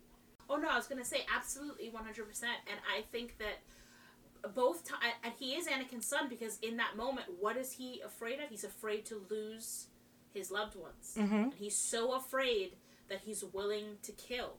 Yes. To do what he needs to save them. Hello. His own nephew. His own exactly. nephew as well. Like, he loves... I have no doubt that he loves Leia more than anything. And he was willing to kill the very thing, something that she brought into the world. Nothing would be more beautiful to him. Yeah. Exactly. And just as Anakin was... he had his mind messed around with by Palpatine. Luke had the same thing done to him by Snoke. He thought he might have been immune to it, but he wasn't. Again, so I agree. That hubris goes beyond just being high and mighty. It's Luke as well thinking, I'm not like the others, I'm different, but you're not, mate. You didn't learn from the past. It's actually also the second time that he's given in to the dark side, because the first time was in Return of the Jedi. Mm-hmm. And the only reason he didn't behead Emperor Palpatine is because Darth Vader stopped him. Mm-hmm. But in that moment, it worked out for him because he had someone to intervene there, and the Force to be like, no, this is not the choice you should make. Yes. And he had to learn that in that fight, but it was almost over for him. Like, if he had decapitated Palpatine, where would he have gone from there? Exactly. You know what I mean? Yeah, it would have been maybe his Dooku moment, Exactly. As in Anakin killing Dooku. But yeah, and also that shows you that he had so much more to learn. He wasn't ready. He still wasn't a full Jedi Knight then, and I think it's erroneous to say that there's a definitive stopping point for learning in any aspect of life. But I think, it's definitely more emphasized in Luke's story. And I was talking about it on Twitter today, Return of the Jedi is pretty low on my ranking. There's not that much characterization in it. But the bits I love is when Luke gives into that rage and it just consumes him. Never! That bit makes me cry as well when he's like, don't take Leia from me! I'm just yes, you fight for your sister, bitch, even though it's not the right thing to do necessarily. But I want more of that, and that's why TLJ Luke is just so perfect to me. I'm like, yes, I'm finally seeing everything that was missing from Return of the Jedi come around now. This completes his hero's journey, Yeah. No, I agree, and I all of my favorite parts of The Last Jedi are definitely the emotional parts where he's exploring, I don't know, I always cry when he's dragging his father through the ship to be I can do that, I can save him. I'm I always cry. I know. Because it's just it's such he wants his father so badly. He wants recoup all the years that he lost, and it's there's just no way. It's over, But he can get this one moment. And it's sad because it's a stolen he's moment. Trying to do it. Yeah, and he's almost trying to do it for himself and Leia to be look, Leia, our dad. Look, here's our dad. He's a good daddy. Yeah, but he can't do it. And I totally think I love The Last Jedi Luke so much. I think this is some of the best work Mark Hamill has done in ever in a movie, and I loved it so much. And I just sometimes it makes me really sad that people can't see it and that they just shit all over it. Sometimes I just feel sorry for them. I know. I'm just kind of I don't know. I get angry, because I get annoyed and I get tired of hearing their bullshit. Mm-hmm. But sometimes I just really think about, I feel sorry for you. That you can't see how beautiful this is. This character send-off. I don't understand how you don't get, the power of the moment of him walking out and he's facing down these AT-ATs and he's facing his nephew down and he, does all of this, and and then that moment where they shoot back to him floating above that rock. I mean, that is just I remember the theater, everybody gasped. Everyone was what the fuck is happening? Yeah, it was beautiful. It was such a beautiful moment. And then there's so many moments in this movie that I cry. More than I cried in the last 6 Star Wars movies. Yes, I agree. That I watched over and over and over again as a kid, because I watched the OT over and over again as a kid because I love them, and then I watched the PT mostly because my brother loved them and he made me watch Phantom Menace 8 million times. What's your favorite pod racing moment? I have to skip past it. I'm sorry, I cannot do it. But it's cool if you like the PT. I really love people discussing it. I find it so interesting. I've become much fonder of it over the years. Same. Because I've recognized that I really do enjoy. I think the story of Anakin's fall is much more complex than people give it credit for. Yes. And the failings of the Jedi are much more complex than people give it credit for. And Revenge of the Sith is a very emotional film. Like, there's something, like, really heartbreaking about watching, like, Order 66 go down. Yeah. And they're, like, killing all the Jedi, and you're like, oh, no. And then poor Yoda is just, like, you know, like that moment where he, like, falls. Like, yeah, like, that's a great moment. And, like, and there's some good storytelling. So I've become much fonder of it. I remember when I was younger, I kind of fell into that. Like, I think that's the other thing, too, is that when I first saw the prequels and I was sort of disappointed in them, and there were so many vocal, angry voices about it, that I was kind of like, oh yeah, haha, like, yeah, this shit sucks, ha, you know, because I was, like, young when I saw it. But then I was kind of like, I don't want to spend all my time, if I don't really like something, I'm not going to spend all my time shitting on it. You know, no, it brings you no happiness, does it? Exactly. I'm just going to, and especially since the Star Wars fandom was so toxic. And I hated the way they treated, like, Ahmed Best, and I hated the way they treated Hayden Christensen, and Jake Lloyd, right? Jake Lloyd, I hated it. I was like, it's one thing to be like, okay, you don't like Jar Jar Binks, you think he's an annoying piece of shit, whatever, but like, but even that, like, it's a minute to be like, okay, I don't like Jar Jar Binks very much, right? Mm-hmm. And then to just constantly attack the performance and the person and the actor, like, and like as a kid, even when I was younger, I was like, I don't like this. I don't like doing this. I don't see the point. They're not my favorite things in the world, but I'm gonna move on. And sure enough, as years have passed, I've grown much more fond of like watching them again and going, oh, okay, I see what I like here and what I don't, and it's okay. Mm-hmm. And there's nothing wrong with it. Yeah, I mean, I rewatched it recently. I think because what I love is that, you know, TFA is obviously like a love letter to the OT. It does have PT references in there for sure, but it's definitely more of a love letter to the OT. And then TLJ I feel is a love letter to the PT. And again, I'm like, yes. So I went back and I rewatched them. I'm like, yeah, they weren't great, but what I saw, having, you know, hindsight is always 20/20. Like, Lucas had some fantastic ideas. He fucking predicted how democracy would literally go down in flames, you know? Yeah. But I think he had these great ideas and these great concepts, but I think since Fox were like, yeah, just do whatever you want because these movies are going to make mucho Dolores, right? So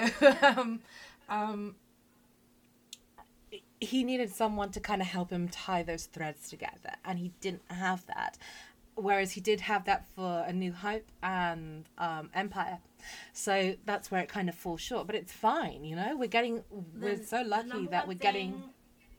The number one thing I wish that he would have had is a better script writer for the dialogue. Yes. Yeah, That's he needed a the script one thing. doctor, yeah. I honestly think I could have put up with a bunch of Trade Federation discussions for the first half of Phantom Menace. You assume too much. If he just had better dialogue, especially in the romance scenes, I was like, man, George, please, George, come on, Oh, no. like. Like, to make poor Natalie Portman give a wooden performance. Natalie Portman is a fantastic fucking actress. Like, Oh, yeah. don't make Natalie Portman give a wooden performance. Like, she's struggling with this dialogue. Oh my god, I don't.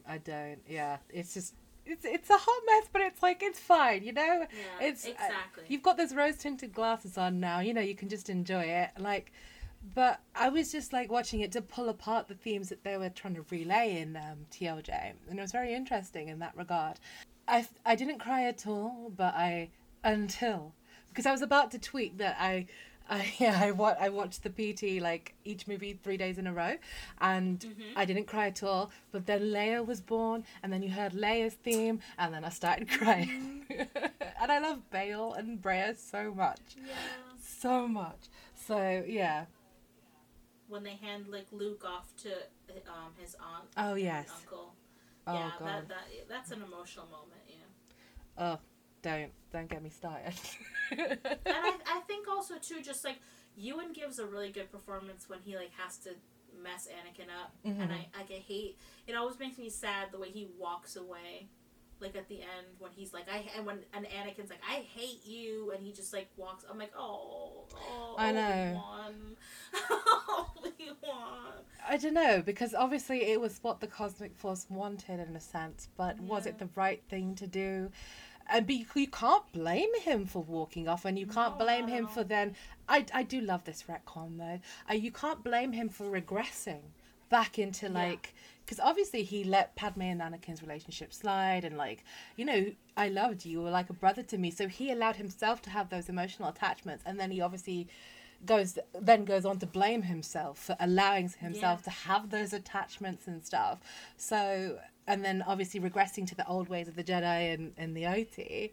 I was like, oh yeah, that's good. That's some good stuff. Like there's is some good good stuff. threads there, but luckily we are getting it expanded upon anyway, so I can't be too salty. Like, I'm gonna devour Master and Apprentice when it comes out. So, you know, I'm not I'm not mad. Yeah, no, I don't think there's any point to be mad. I think that I've really kind of reconciled and made my peace, and I enjoy it now. Like, I will, if I watch them, I will enjoy what I enjoy, and you know, fast forward what I don't enjoy. Yeah, And so that's pod race I'm- for me. Exactly. Like, I see no point in ever just dwelling on the sour. And I don't know how people make an entire like career out of that in their fandom. I just think it's Oh, very God. depressing. Yeah. There's that guy with that Last Jedi awful username. I'm like, why? Just get a life, man. It's so exhausting. I think, and you know what it is? I think I just forgot Yeah. that, like, when the prequels came out, there was so much toxicity, and it never really went away. Like, it kind of died down, but it never really went away. And then I realized, like, there have been people who have been shitting on the prequels for the last 20 years, and now there are going to be people who will be shitting on The Last Jedi for the next 20 years. That's just, I can't believe that's what you're chosen to do with your life. I know. I can't believe that. I don't know whether having the complete story will make people appreciate it more, or the nostalgia will colour it better in some people's eyes. But it's just, I cannot be bothered. I'm not going to argue with these people or anything like that, you know. We've only got I so think much time there's- left. Exactly. Yeah. So I want to enjoy the things that I want to enjoy. I think that there's a very vocal minority, and I think that's the problem, is that the vocal minority makes themselves so loud that you feel like this is everybody. But, like, looking at it now, I see so many people who grew up with the prequels when they were much younger children, and they love those movies. And there's tons of people like that. And I'm like, nothing you say is gonna matter to those kids that are watching the sequel trilogy now. In 20 years, they're gonna love this, and the people that appreciate it now are gonna continue to love it. Mm-hmm. And you're just gonna be annoying, and you're gonna eventually fade into the background. You know, like, you're not gonna last. Like, your negativity is not gonna stay in the public eye. Exactly. I mean, it's the whole thing of, you know, not fighting what you hate, saving what you love. And, like, as corny as it sounds, like, love will endure better than hate will. Ultimately. And I guess that's also like a core message of Star Wars, you know, holding on to that hope, Exactly. holding on to love and compassion. And obviously that's what the Jedi flipping lacked, and they ruined everything. But yeah, so I wanted to do, you know, to veer into like some more, we were going to keep it very simple, listeners, but that didn't happen. I'm sorry. Whose fault was it? Who should we blame? I think here? we're both to blame. I think we're both We to are, blame. we are. Because I remember I was saying to Daddy, I was like, let's keep it simple. Not everyone who listens is going to be a real open redemptionist or like in the Star Wars fandom, but you know, it's Star Wars, man. It's Star Wars, like, you know. So, I mean, some people, they just like rattling off ship names, as in like ships. People like us like to overthink things and read into things too much. We just don't stop. Once you get us started, you know, you good luck shutting us up. But I love it anyway. Brings me joy. Me too.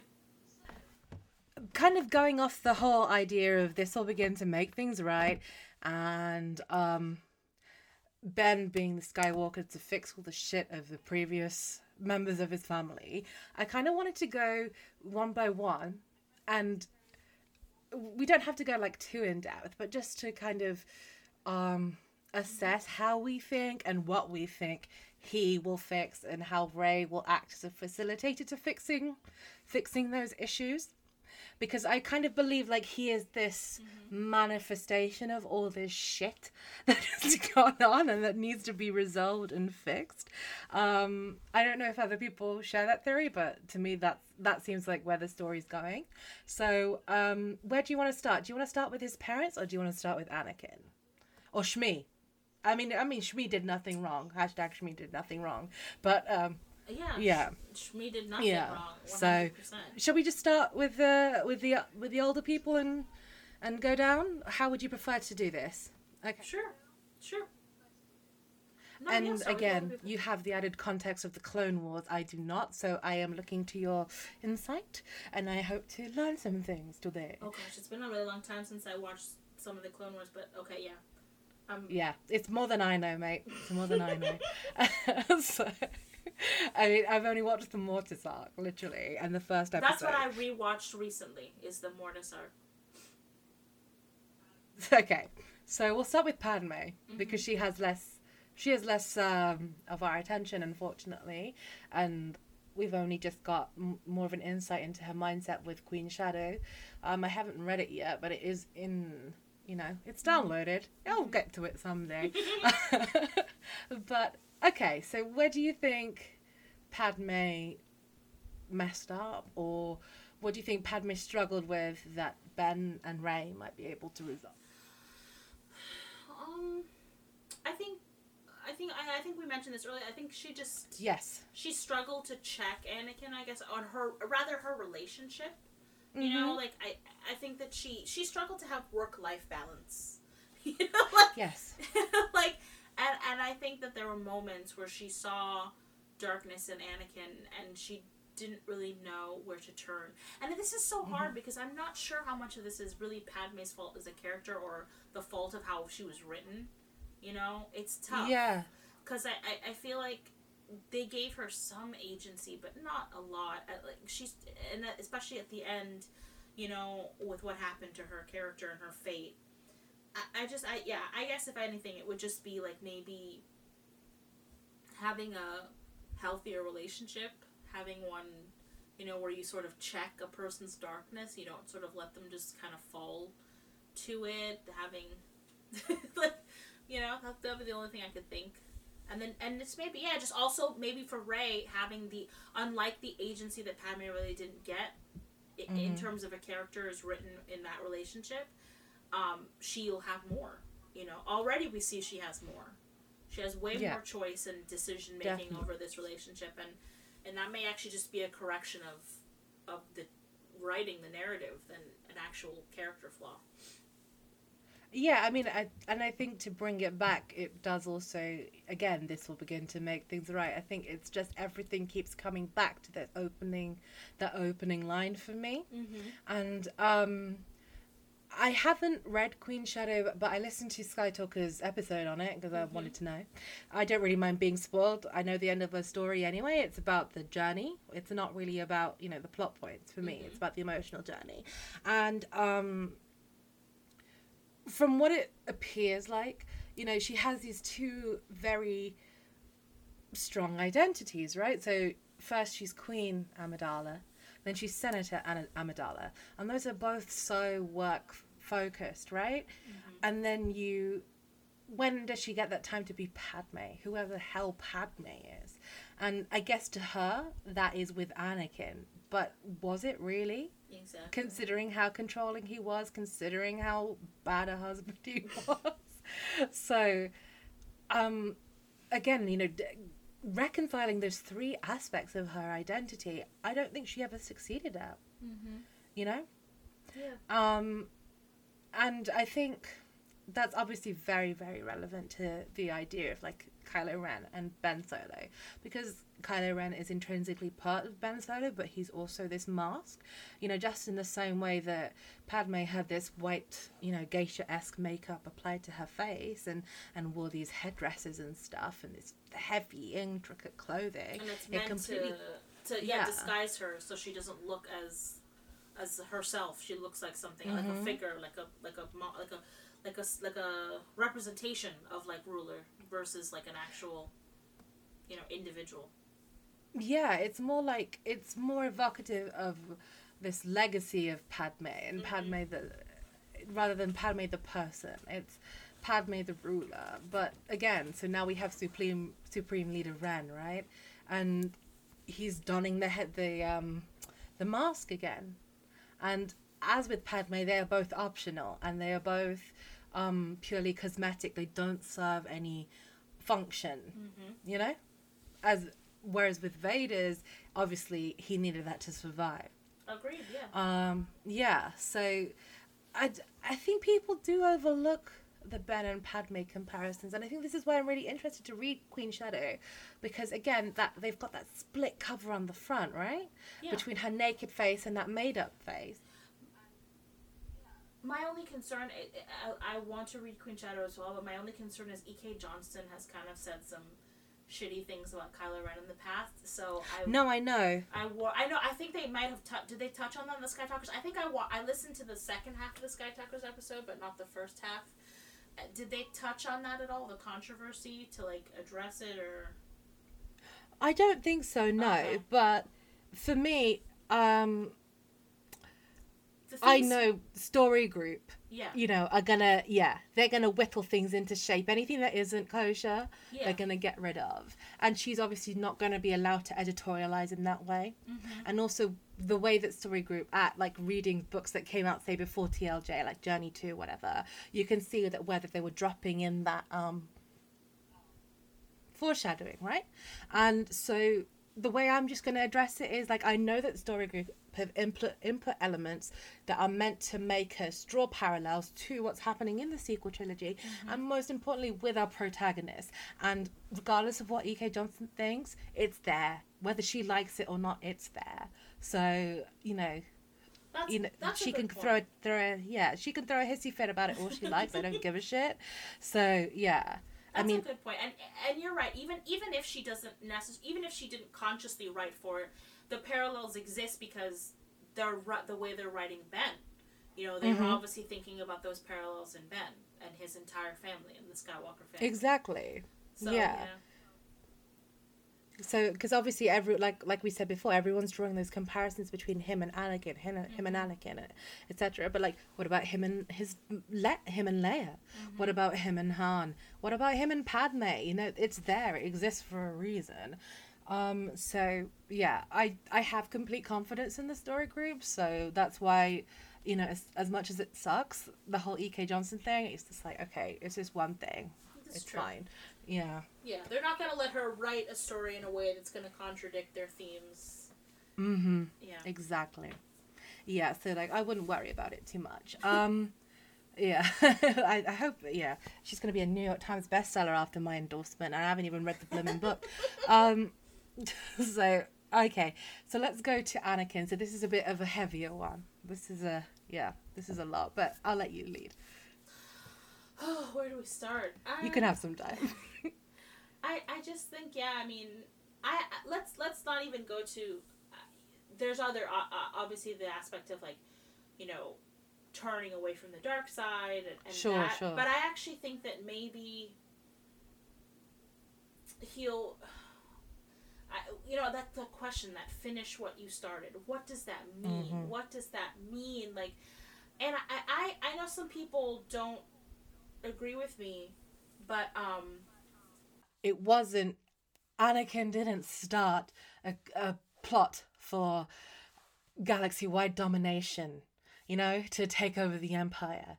That's what maybe he thought he wanted, but it's not necessarily what he wanted. It wasn't what he started. The Emperor started that, not him.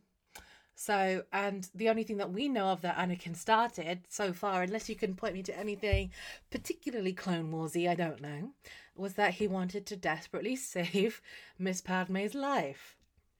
I think that's really been the through line. Mm-hmm. And I mean, obviously, you know, if you only know the movies, you get that sense. But in the comics, especially the recent Charles Soule Darth Vader series, Which I love. You That- have to read it, lads. oh, it's yes, it's fantastic. That is right in the forefront of the entire arc of the series. Yeah. Is his desire to bring Padme back still, even though he's all scarred and his body's more machine than man, he still desperately wants to bring her back because he recognizes like she's like this piece of his soul that's left, Yeah. you know. And the thing is, and I don't know whether he realizes this or whether he's just denying it to himself at that point in time. If she were to be resurrected, she wouldn't accept him like that. You know, it would have been the same rejection over and over again. You know, I guarantee that she would choose death every single time over being with Vader. And it's so sad because I think he kind of knows that. Yeah. Yeah. And that's the thing, you know, when she's like, not my Anakin. Of course, because it's not her Anakin at that point. And that kind of leads me to think that, like, we do need that, more of that, I don't want to say heroic, but because it's a loaded term, especially, you know, what we were talking about earlier with the whole obnoxious, charming lad that men seem to think that we want. But, you know, we need those heroic moments for Ben in order to fully redeem him in the eyes of the general audience. Yes. Yeah, because I think Rayla's as a whole, and, you know, even there are some Ben Demptionists who are not necessarily Raylo, but, like, whatever. You know, I think the two are inextricably linked. They're inextricably linked. I cannot speak. I mean, it is like 2:00, so guys. It's fine. I'll have a line. But even in our community, we've already redeemed him in our heads, and we have to take a step back and realize that, you know, he's not redeemed. Yes, Yeah. that's the anxiety that, like, when I'm like, everything's gonna work out, I'm like, oh, but I don't know because the general audience has to buy what we're selling. Mm-hmm. Yeah.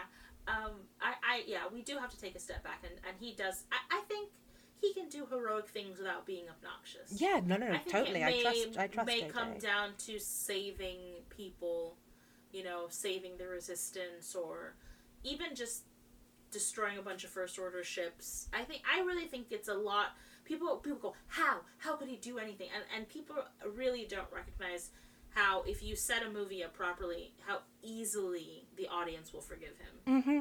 You're for right. so many things he's done in the past. If he just does one or two big things, you know what I mean? Like, there he is. That's And Solo. yeah, I mean, it's already been told to us that, like, saving Rey in that, in the way that he did in the throne room, as amazing and as sexually driven as that scene was. Think about that scene. It was Think about that selfish. scene. Yeah. He saved Rey, and I remember watching that movie. Everybody cheered. They were already ready to forgive him for killing Han Solo. Absolutely, yeah. The They were surprise there. was that he wasn't ready to turn. Exactly. Yeah. The disappointment was that, oh no, it isn't what we think. He's not just gonna take her hand and ride off into the sunset together. No. You know? But they were already there. The audience was already like, yeah, together, this is the best fight ever. Like, it's not that hard to put that in the movie. It's really Exactly. Because not everyone is a freaking OT fanboy. You know? The general audience is, you know, they don't think over this stuff. They're just, if they're told to feel something, then they'll feel it. Which makes them sound kind of dumb, but it's not. It's like, it's suspending that need to overthink and overanalyze everything and Yeah. just enjoy the beat of the movie. Think You about know? someone like Loki, who's killed thousands of people. And literally, And what, now stabbed his everyone's father, like- right? Exactly. And now everyone's like, Loki, they're crying because he dies in Infinity War. You know? Right, yeah. Like, it's not that.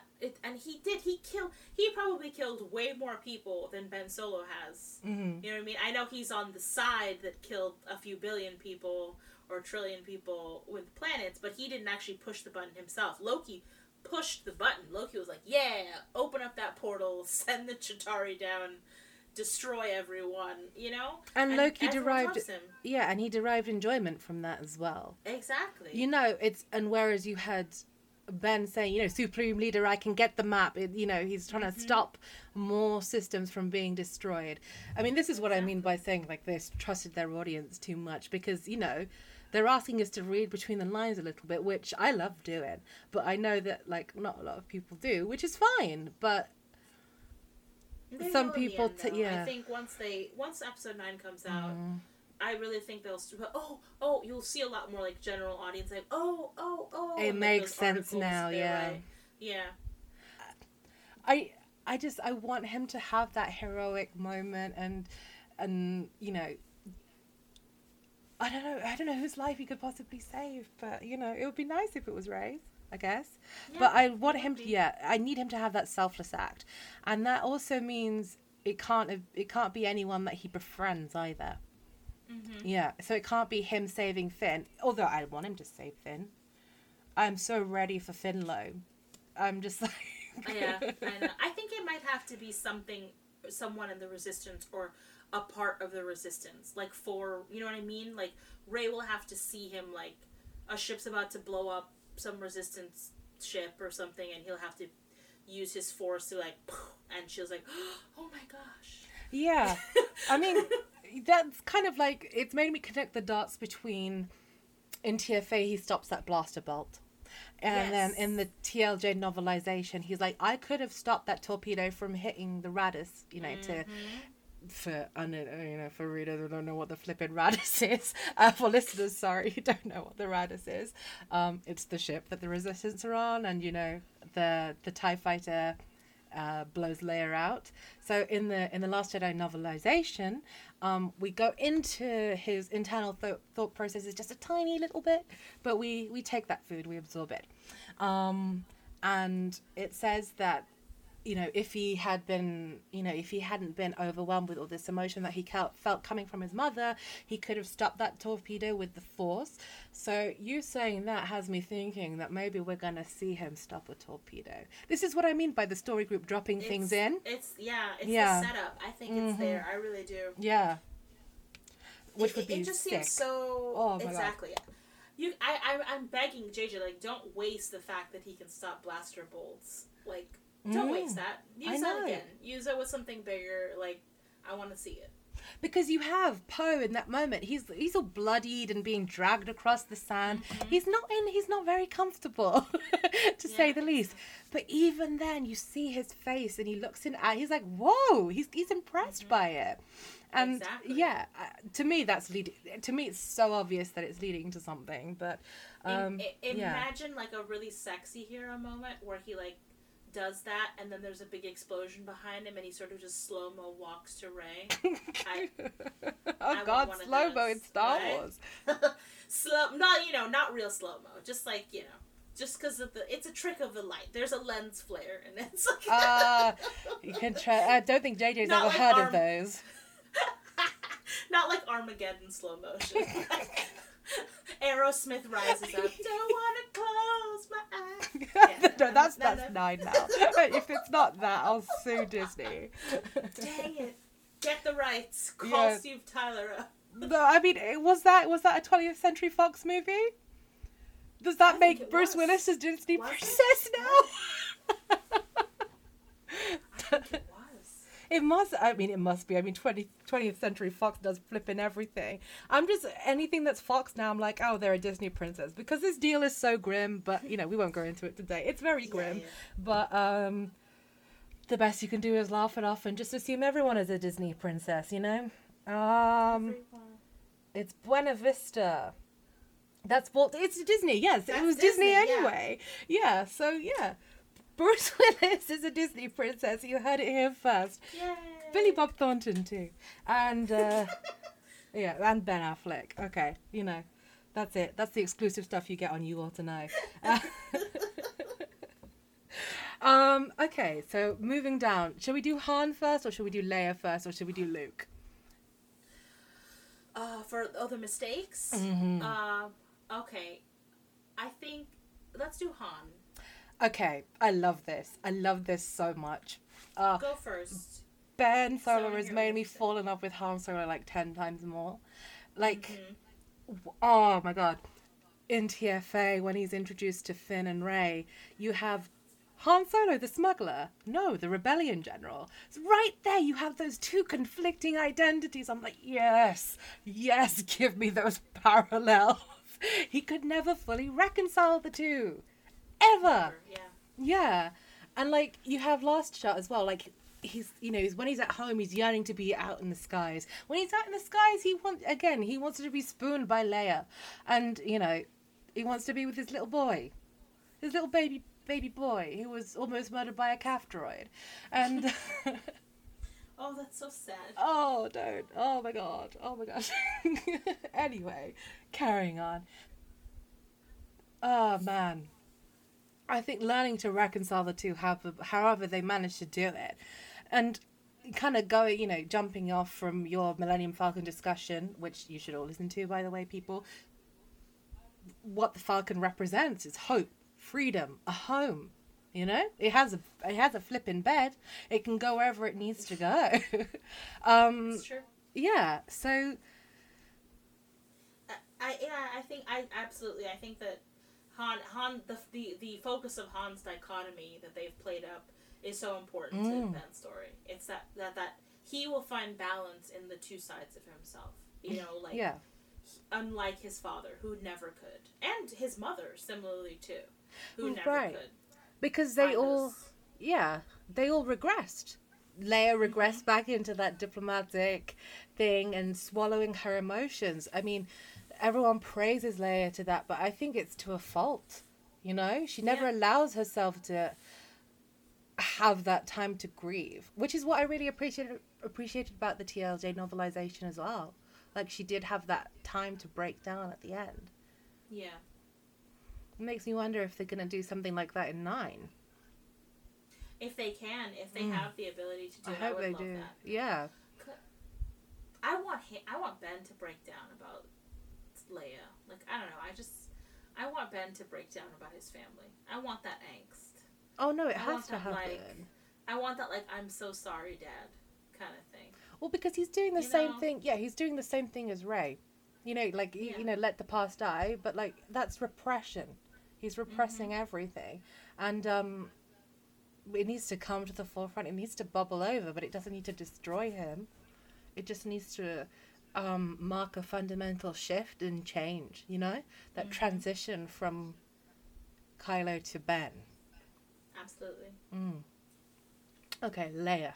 Leia's an interesting one.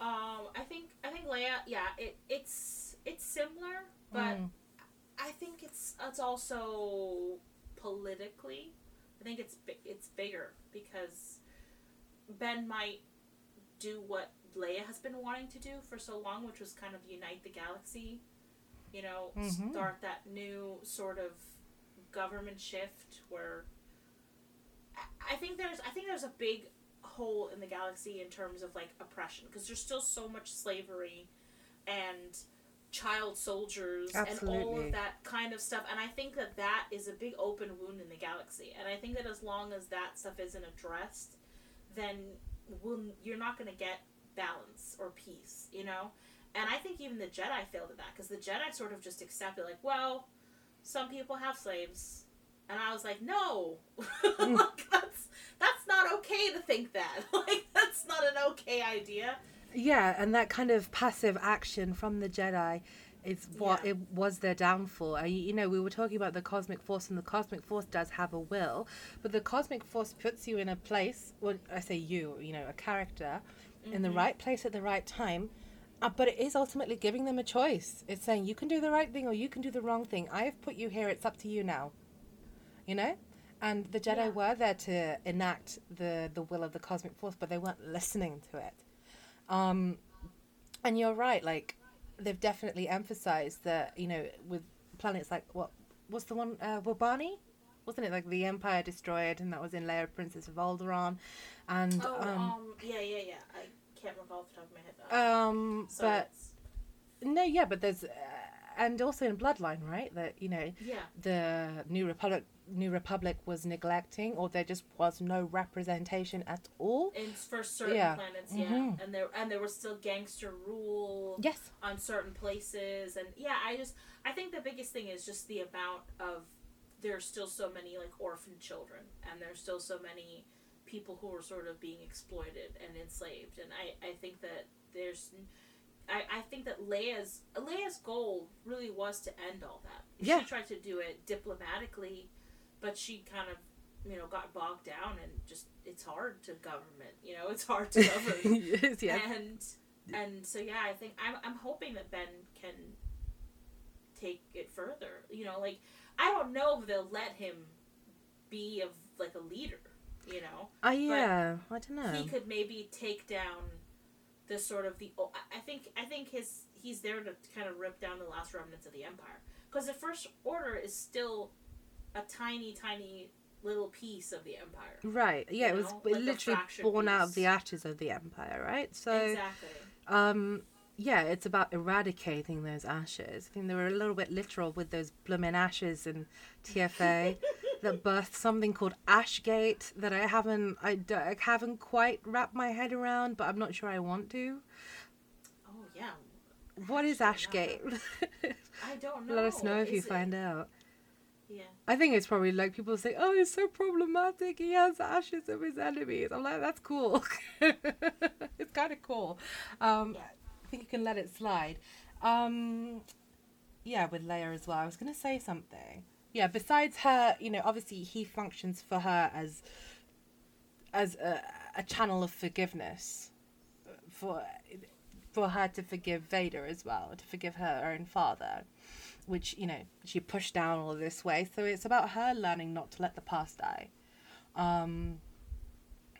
in that sense, and moving past the past, just kind of taking those lessons and evolving.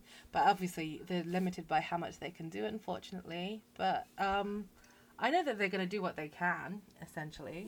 Yeah. Nothing you can do about it. An old Lukey boy. Oh, Lukey boy. What are we going to do with Wow. you? I think he's gonna approach forgiveness. I guess I don't know. I think like maybe the Luke mistake is approach forgiveness in a different way and not allow himself to maybe make the choice not to sink into the darkness. And unlike Luke, who sort of made the Anakin choice for a split second, like I have to protect my family by any means necessary, maybe he'll realize there's another way. It's not just about stabbing people with a sword, the laser sword. It's tough because I feel like he has to make those choices that Luke made.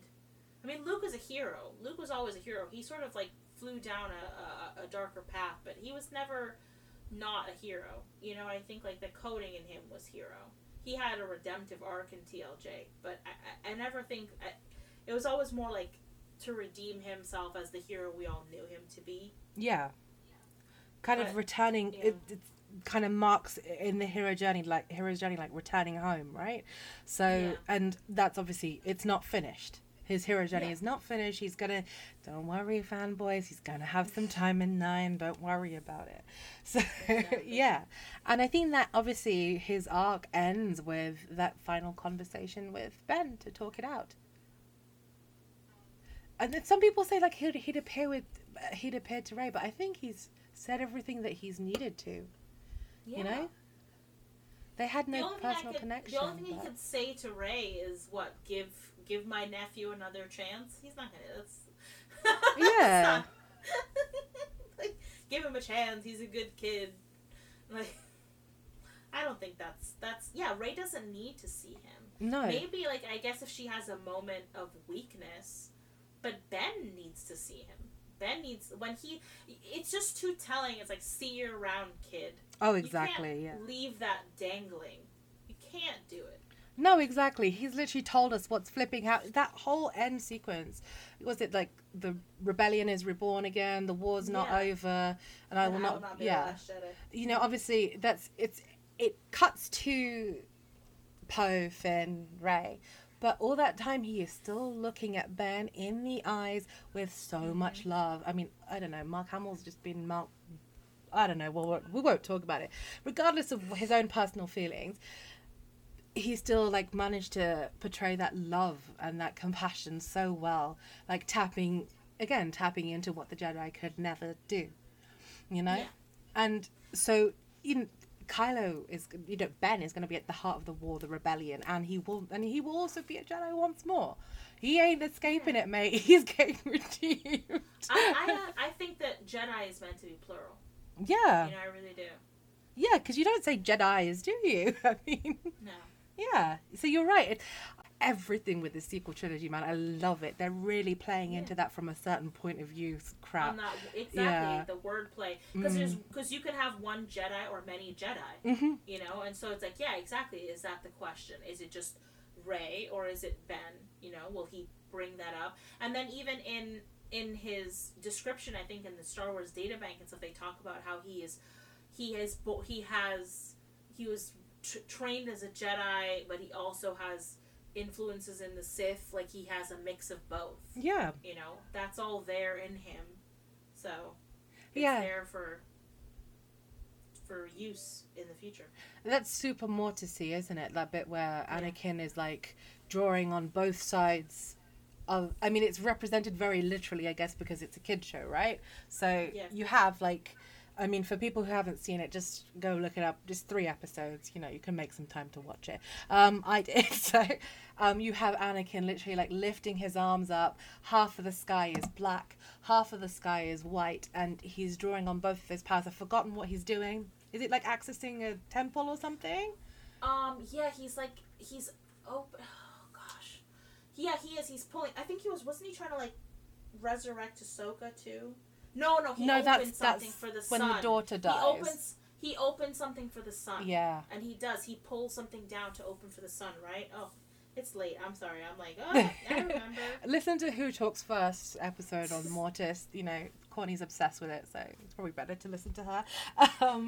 But yeah, so it's not something that we haven't seen before in canon, which I think is important. And they're definitely drawing from the animation department and, you know, planting those seeds in there. I'm sure that George was planning to pick up on them at some point in the future. I have no doubt about it. So yeah, we've gone through all the family now, and now we're getting to the end-ish. We're going to do a little bit of speculation, quick fire speculation. Could be totally wrong, but what I'll do is I'll drag Danny back after the 9s come out, then we can have a nice in-depth conversation then and freak out. It's just going to be us screaming for 2 hours. It'll be fine. Totally. Yeah. And crying and being like, oh, we were right, or yeah. Okay, so since Benny Boy is donning the mask again, but from leaked concept art, sorry, spoiler alert, I guess, it's got this kind of crack it looks kind of lava-y. A lot of people are making comparisons to Kintsugi, but I guess like the literal interpretation of it is your cracks are showing, mate. You can't hide from this much longer. So yeah. So do we think we're going to get Renpera or Benpera? I think you can pretty much infer what those mean, listeners, but just in case you don't, I don't know, I just feel like I have to explain. Renpera, evil dude. Benpera, nice dude. Benevolent. Okay, so what do you think we're going to get? Benpera or Renpera? I think we're going to get Benpera, but more just because he's depressed and sad. Interesting. Like, I don't think it's going to be... I'm not sure it's benevolent rule. I feel like it might be apathetic rule. Yes. You know? Okay, I'm going to expand on this when you're done. Yeah. No, yeah.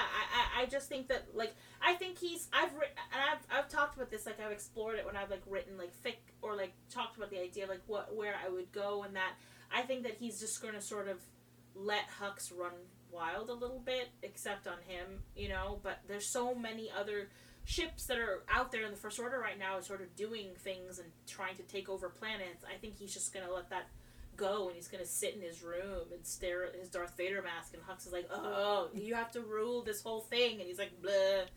That's how I feel like it's going to go. I concur wholeheartedly.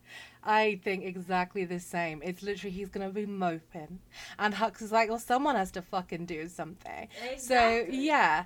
So what we're gonna get is we're gonna get the illusion of Renpra, because obviously that passive action, we saw it before in TFA when Starkiller Base was first. I don't know if ignited is the right word.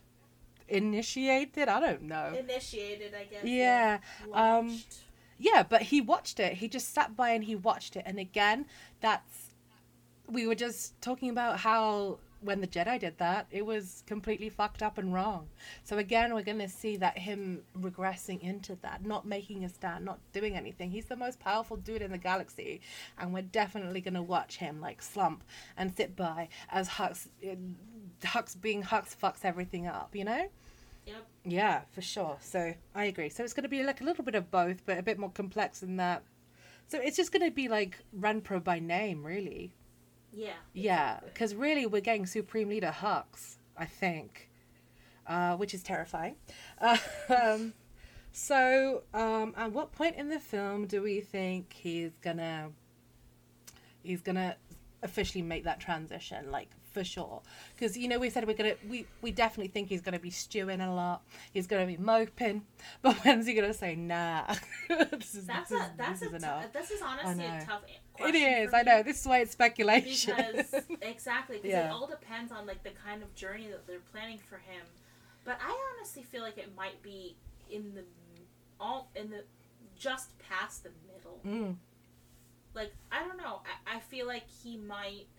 It kind of seems like I don't know. Richard E. Grant is definitely playing like a First Order. Oh yeah, that was definitely You know what that was I mean? leaked, wasn't it? Yeah, as And well. yeah, and I mean, but obviously, just look at Richard E. Grant. Like he's playing a First Order. I dude. know. He's- But he's such a sweetheart. I love He it. is. He's such a sweetheart, but he has First Order dude look Oh, when he puts on for like, sure. a suit. It looks And so the serious. accent. Yeah, exactly. Yeah. Exactly. I'm I aware of think how there's- evil we sound. I know. I think that he's gonna. I think there's gonna be sort of dissension in the ranks, Mm-hmm. and I wonder if that isn't gonna lead him to reaching out to Rey. I don't know. This is just the toughest thing. He said, "I know that he'll be redeemed. I just can't. It's so hard for me to determine the path of how." I've seen a lot of people say, well, he'll go into exile because he'll be ousted because he won't be ruling properly, and I think that's definitely a not. I don't necessarily think it's gonna be. He might not be like in totally exiled out there like in the wilderness of space like by himself. But I think he might. I don't know, start to feel out of control Mm-hmm. and reach out, or you know what I mean, like there'll be something, maybe there's something that is just so dangerous he recognizes that he just can't, or I don't know, like it's hard to talk about this without talking about leaks. There was remember that guy that went to the shareholders meeting, that really sweet dude that was describing it, Yeah. and he said there was that moment where Rey is like, when Rey says it's too dangerous and Yeah, and I'm Poe's going like, yeah. alone. I totally think she's about to go talk to Ben Solo. Mm-hmm. Like, is it just me? I think she's going down to talk to him. I really do. I think that he's like, I need to talk to you, and she's like, oh shit. And Poe's like, you're not going by yourself. There's no freaking way. I don't know. In my mind, that's what's going on there. I don't know how that point will get to, but I just feel like, yeah, I think somewhere in mid to late end of the movie. No, but that definitely draws on those connections that were, and those parallels that were established in TFA when you had how he was treating Poe versus how he was treating Rey. So Yeah. Poe knows his different side to him. Poe doesn't know him like Rey does. And Rey knows that he would never lay a blooming finger on her. So, she's like, it's chill. You can freak out as much as you want. I know you won't touch me. And also, if you do, I'll take you down, bitch. So, Exactly. yeah. She's not scared of him. Yeah, I know that was a difficult question to answer, so I really do appreciate it. But I do like the idea of self-imposed exile as well, because then he's still, removing himself from the situation. He isn't actively doing anything to change it. So, because I want that redemption journey to start again. As early as possible. Yeah, exactly. I want too. that character development. I want that alone time. I want him to. Yeah, we really do need alone time with him, like desperately. But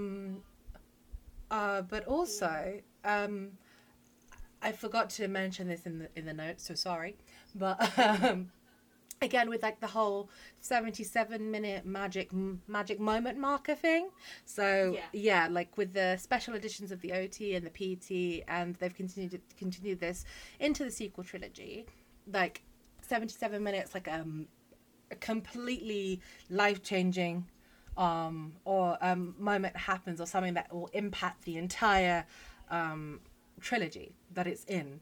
So if we go back to Revenge of the Sith, at 77 minutes, that is when Anakin gets down on his knees after Mace Windu has been killed, and he pledges himself to the Judge. yeah, exactly, yes, master, and then we have 77 minutes in TFA, and that is when Rey and Kylo meet for the first time. Our little, then Tchaikovsky, Romeo and Juliet start swelling.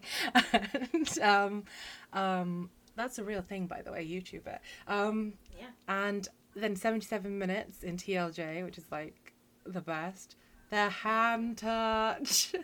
The hand touch. Whoa. Ooh, that gave me chills. Yeah, right? Wow. Yeah, honestly, you need to, like, crack your copies open and, like, Yeah. do it. I swear to you. 1 minute 17, 1 hour 17 minutes exactly on each Wow. one. 77 minutes So exactly. then, so then it might be right there, 1 hour 17, which would be right what I said. Yeah. Like a little bit after the middle. Exactly. But I think because we had them meeting, we had them joining hands, so it has to. I feel like it just has to involve Rey. It has Yes, to. it does. It does. But this has me thinking, how? Oh my god, how? And that has me really excited. But I don't know. I don't know whether I'd want it to be a kiss that early or something else, or like a full grabbing of the hand, Yeah. I don't know, or like the reopening their Force bond, or I was wondering if it could be because your next question was who's gonna open the first Force bond, mm-hmm. and I think it's gonna be Ben. Mm-hmm. I think he's gonna come crawling back. Yes. Like, baby, help me out, please. And she's like, Fine. But yeah, no, I think, I think that, I think maybe it'll be the reopening of the Force bond, possibly. Which will be tough, because I know it'll be, like, a whole, we won't have seen it for a whole hour, and all the railers will be like, when is it coming? But, and that's when we'll all, like, cry across the globe. we'll It'll just freak be all out. our But tears. I think it's possible. Because I think if we get a kiss, and I'm sorry, I'm jumping ahead, but we can. Never mind. We'll talk about the kiss in a second. Okay. But yeah, no, I think it's gonna be that. I think it's gonna be like, if it's I think something like that, something big between Rey and Kylo. Hell yeah. Definitely something about them. Oh, it's so good. It's so good. Okay. So I think this is pretty much general consensus, that there's going to be one more adversarial duel between love interest, because there has to be. Hello, it's fantasy. It's enemies to lovers light. I think it's a lot more intense in, like, normal fantasy, but they did still try to kill no, actually he hasn't tried to kill her, she's just tried to kill him several times. So who do we think is going to win this time? Because I think someone has to. I think he's gonna win, and then he won't be able to kill her. Oh, of course not. It's gonna be romance novel 101. It's gonna be that, like, moment, the knives at the throat, it's heated, they're breathing heavy, the sweat dripping off their foreheads, and she's like, do it then, and he's like, I can't, and he's gonna turn it off and throw his saber. Exactly. Oh, throw yes. it into the forest. Yes. Like, I want that so badly. Oh my Because god. I just know that Adam Driver could play that so well. That, like, moment. I'll die. I know. But Literally, we won't even live to see the end of the movie, will we? I will be dead. I formally, officially, before the movie has even come out, I apologize to anyone who sees this movie with me in the theaters. So I'm going to be a mess. It's going to be, I'll be screaming and crying, and it's going to be so bad. Oh, yeah, and then especially when that flipping moment comes, the angst. I mean, this is J.J. Red Herring Abrams. What do people Exactly. think they're gonna get? Is he's not like Ryan? He ain't gonna tell you in the trailer. So No, he's gonna make you think. Whatever he's gonna do, it's gonna be the opposite of what we're gonna get. exactly. Yeah, and so that's why I think we're all kind of universally excited for like super evil Kylo Ren to be portrayed in the trailer. Yeah. Yeah. I'd love for them to employ some of that modest marketing, honest marketing. Um, but I don't know if it's gonna happen. Again, red herring Abrams. Exactly. Yeah. I feel like it'll happen after 9. Like, all of a sudden they'll be like, romantic Vanity Fair spread. Who Oh, would have for thought? Like, who would have thought? The most shocking twist of the Star Wars trilogy ever. Literally, And they're us like, freaks who flipping zoomed in on a picture that Ava DuVernay took of Vic Mahoney's office and to find the Exactly. Rumi poem. They're like, who would have thought? Who would have thought? No, us losers. We thought. We thought about it. Hell yeah, we did. Okay, and do you think that there'll be a Reylo kiss? I think, this is what I think. Because I'm trying to, like, give some small piece of my cynical heart. Like, I'm trying to protect it. Mm-hmm. I'll say, if there is no Reylo kiss, I don't think there will be romance. I think they have to go big or go home. No, because I'm saying, even if the kiss is... And I don't think it's going to be chaste, but let's say they gave us a sweeter kiss, quote unquote. Mm-hmm. It still has to be, like, lips touching. Because I think they have to define they are together. Like, they love each other. You know what I mean? Like, I think that they have to put it there. They have to If spell they're it really out, gonna don't they? Yeah. If they're going to pursue it. And also just because I feel like Rey and Kylo deserve it. They deserve to kiss. Like, I know. they've worked so hard. You I know, like, know. they've struggled for so long. Let them kiss. I have no doubt that John Williams influenced that closet scene in Solo. You know, when you have that kind of, that very traditionally romantic music, right? Yeah. It's not, you know, it's very like old Hollywood, very like the swelling strings and stuff. It's awesome. Yes. But they've gone there. I don't see why they can't do that again. And I just, you know, I said this in the notes. I don't want it to be stolen. So many of Star Wars kisses are stolen. Stolen, exactly. Yeah, and I just want them to have their moment. I want in the Falcon, the sun is rising, romantic, like, kiss each other. Like, Yeah, you know, like, we have total- all the time in the world. Exactly, like Grease moment. They kiss, and then Danny and Sandy like fly off into the car, and they're in the Falcon, and they Star fly Wars is off. Greece. You heard And it here first. exactly, and they're all just like, we go together, like, that's what I want. Music by John Williams. Exactly. I want it to be romantic. I really do. Oh, no, for sure. Yeah. I will not accept anything less. For me, it's like fundamental to the story. Without Reylo, there's no Ben Demption, and without Ben Demption, there's no Reylo. To me, they're just Yeah. so intrinsically linked. And I feel like, even if we know, like, let's say we know, okay, the romantic ending, but they don't give them a kiss, I think that then for the end of time, to the end of time, people are gonna be like, no, because they didn't kiss. No, because they didn't kiss. You know what I mean? I Like, know. I It's, yeah, really- I can already it's- hear it or It's a see it general rather. audience thing. They need to see the lips touching. Like, Yeah, this that's is how what they we were know. saying before. Yeah, exactly. Yeah.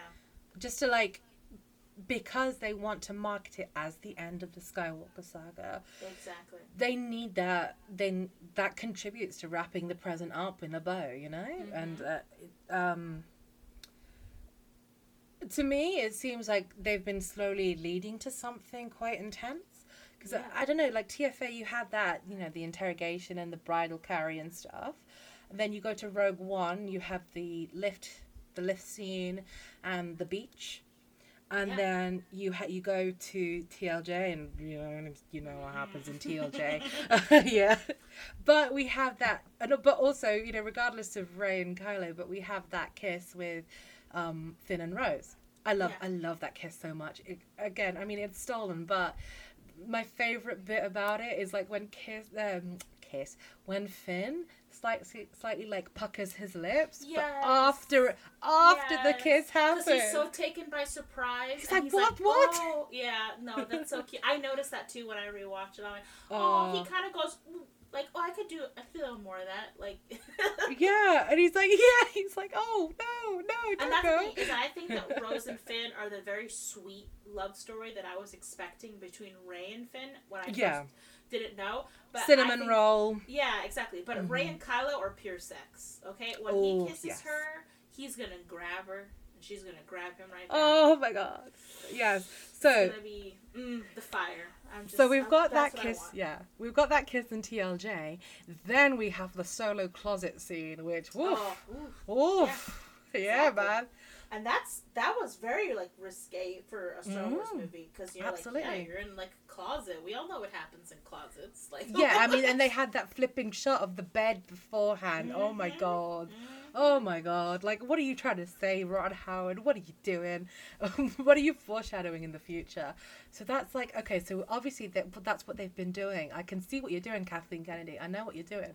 You're getting people comfortable with a more sexual element to Amen. the romantic relationships. Yeah. But I mean, there was very sexual tension between Han and Leia in that kiss in Empire Strikes Back. It was very like, I happen to be a nice man. I happen to like nice men. I'm a nice man. She's like, no, you're. It's very like it's very sexually charged, you know. Oh yeah. And I think they're trying to get that back. Like this is sexually charged. Like obviously it won't ever go too far because this is Star Wars and it's and it has to be But we're gonna let you know as much as possible. Like this is going on. So that's why I'm so excited for whatever they're gonna do because it's gonna have to top the Solo one. It has to. I want it to. Yes. This is our Star Wars. We might not. They're gonna have to take Raylos out of the theater on stretchers, like call the police. The coroner's gonna be like short on staff. Numerous women faint at episode 9. They're gonna they'll have ushers like wheel over IVs. Would you like some popcorn with that? Do you need a fan, honey? Get a fan. Yeah. Like fan yourself. Oh my god, yeah. And then they suddenly start misting you with water. Like, calm down. Oh gosh. Okay. And so I think we've already answered this. Who's gonna make the first move? We both think Ben. Like a good Adam Driver grab, right? Yes. Oh man. I'm ready. I think she'll like present herself in a way that like he'll know. Okay. It's right. Yeah. But like she'll he'll be like okay, and then he'll just just do what he does best, man. And I just saw him in Burn This. So did you? Yes, I did. So I'm having visions of him kissing her. How was the purple kimono scene, which I've read so much about? Oh. I watched that whole play with like biting my lip. I was like, and then that scene is like you don't expect it, and you're just like, and you're laughing because at once it's silly because he's like in black tube socks and a purple silk kimono, but on the other hand he's wearing nothing but like black tidy whities, and you're like, I cannot wait for that to be turned into an AU. It's gonna happen. I'm very interested. I'm very excited to see it happen. Yeah. I know Lady Valkyrie went. She's like an amazing illustrator, so I might have to like commission her to draw it or something. Draw the moment. Yeah. Yes. Okay, and our last questions. I know you're gonna cry after this. This has been I was only planning on this show being an hour. That didn't work out, did it? My husband's like texting me like, "Are you done?" I'm like, almost. Excuse me, you cannot stop the Raylo. It's a dangerous slippery slide. And we haven't even scratched the surface. This is the sad part. Yeah, exactly. This could go on for hours. Absolutely. Okay. Part 1 of this question. Will they tell each other that they love each other? And part 2, who's going to say it first? You know, I wonder if they'll. I'm questioning whether they'll actually say the 3 words "I love you," And maybe, but they'll say it in another way. You know think what I we're not mean? gonna get another "I love you"? I know. I don't know. I'm honestly, I don't know. We might.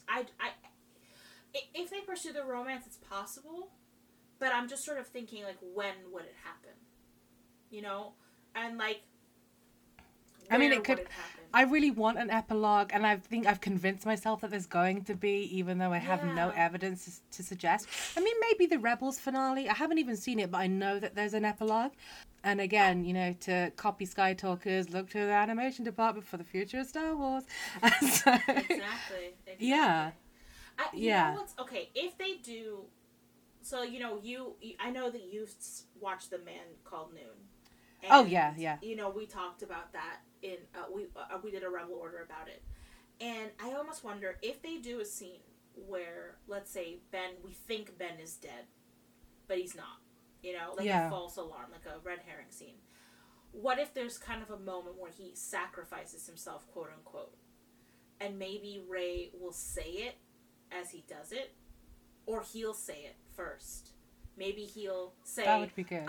Maybe he looks at her and goes, "I love you," and then like dies, quote unquote, dies, but doesn't And really then die. skip You know? ahead, yeah. Exactly. Oh, I do love that bit. I mean, in The Wouldn't Man that be Called Noon nice? it would be Yeah. so good. The Man Called Noon is a pretty dumb film, but that yeah, it's pretty dumb, but like, oh, I just love that bit where he goes, what was that thing you said? Let the dead past bury its Yeah. dead. Oh, so good. So freaking good.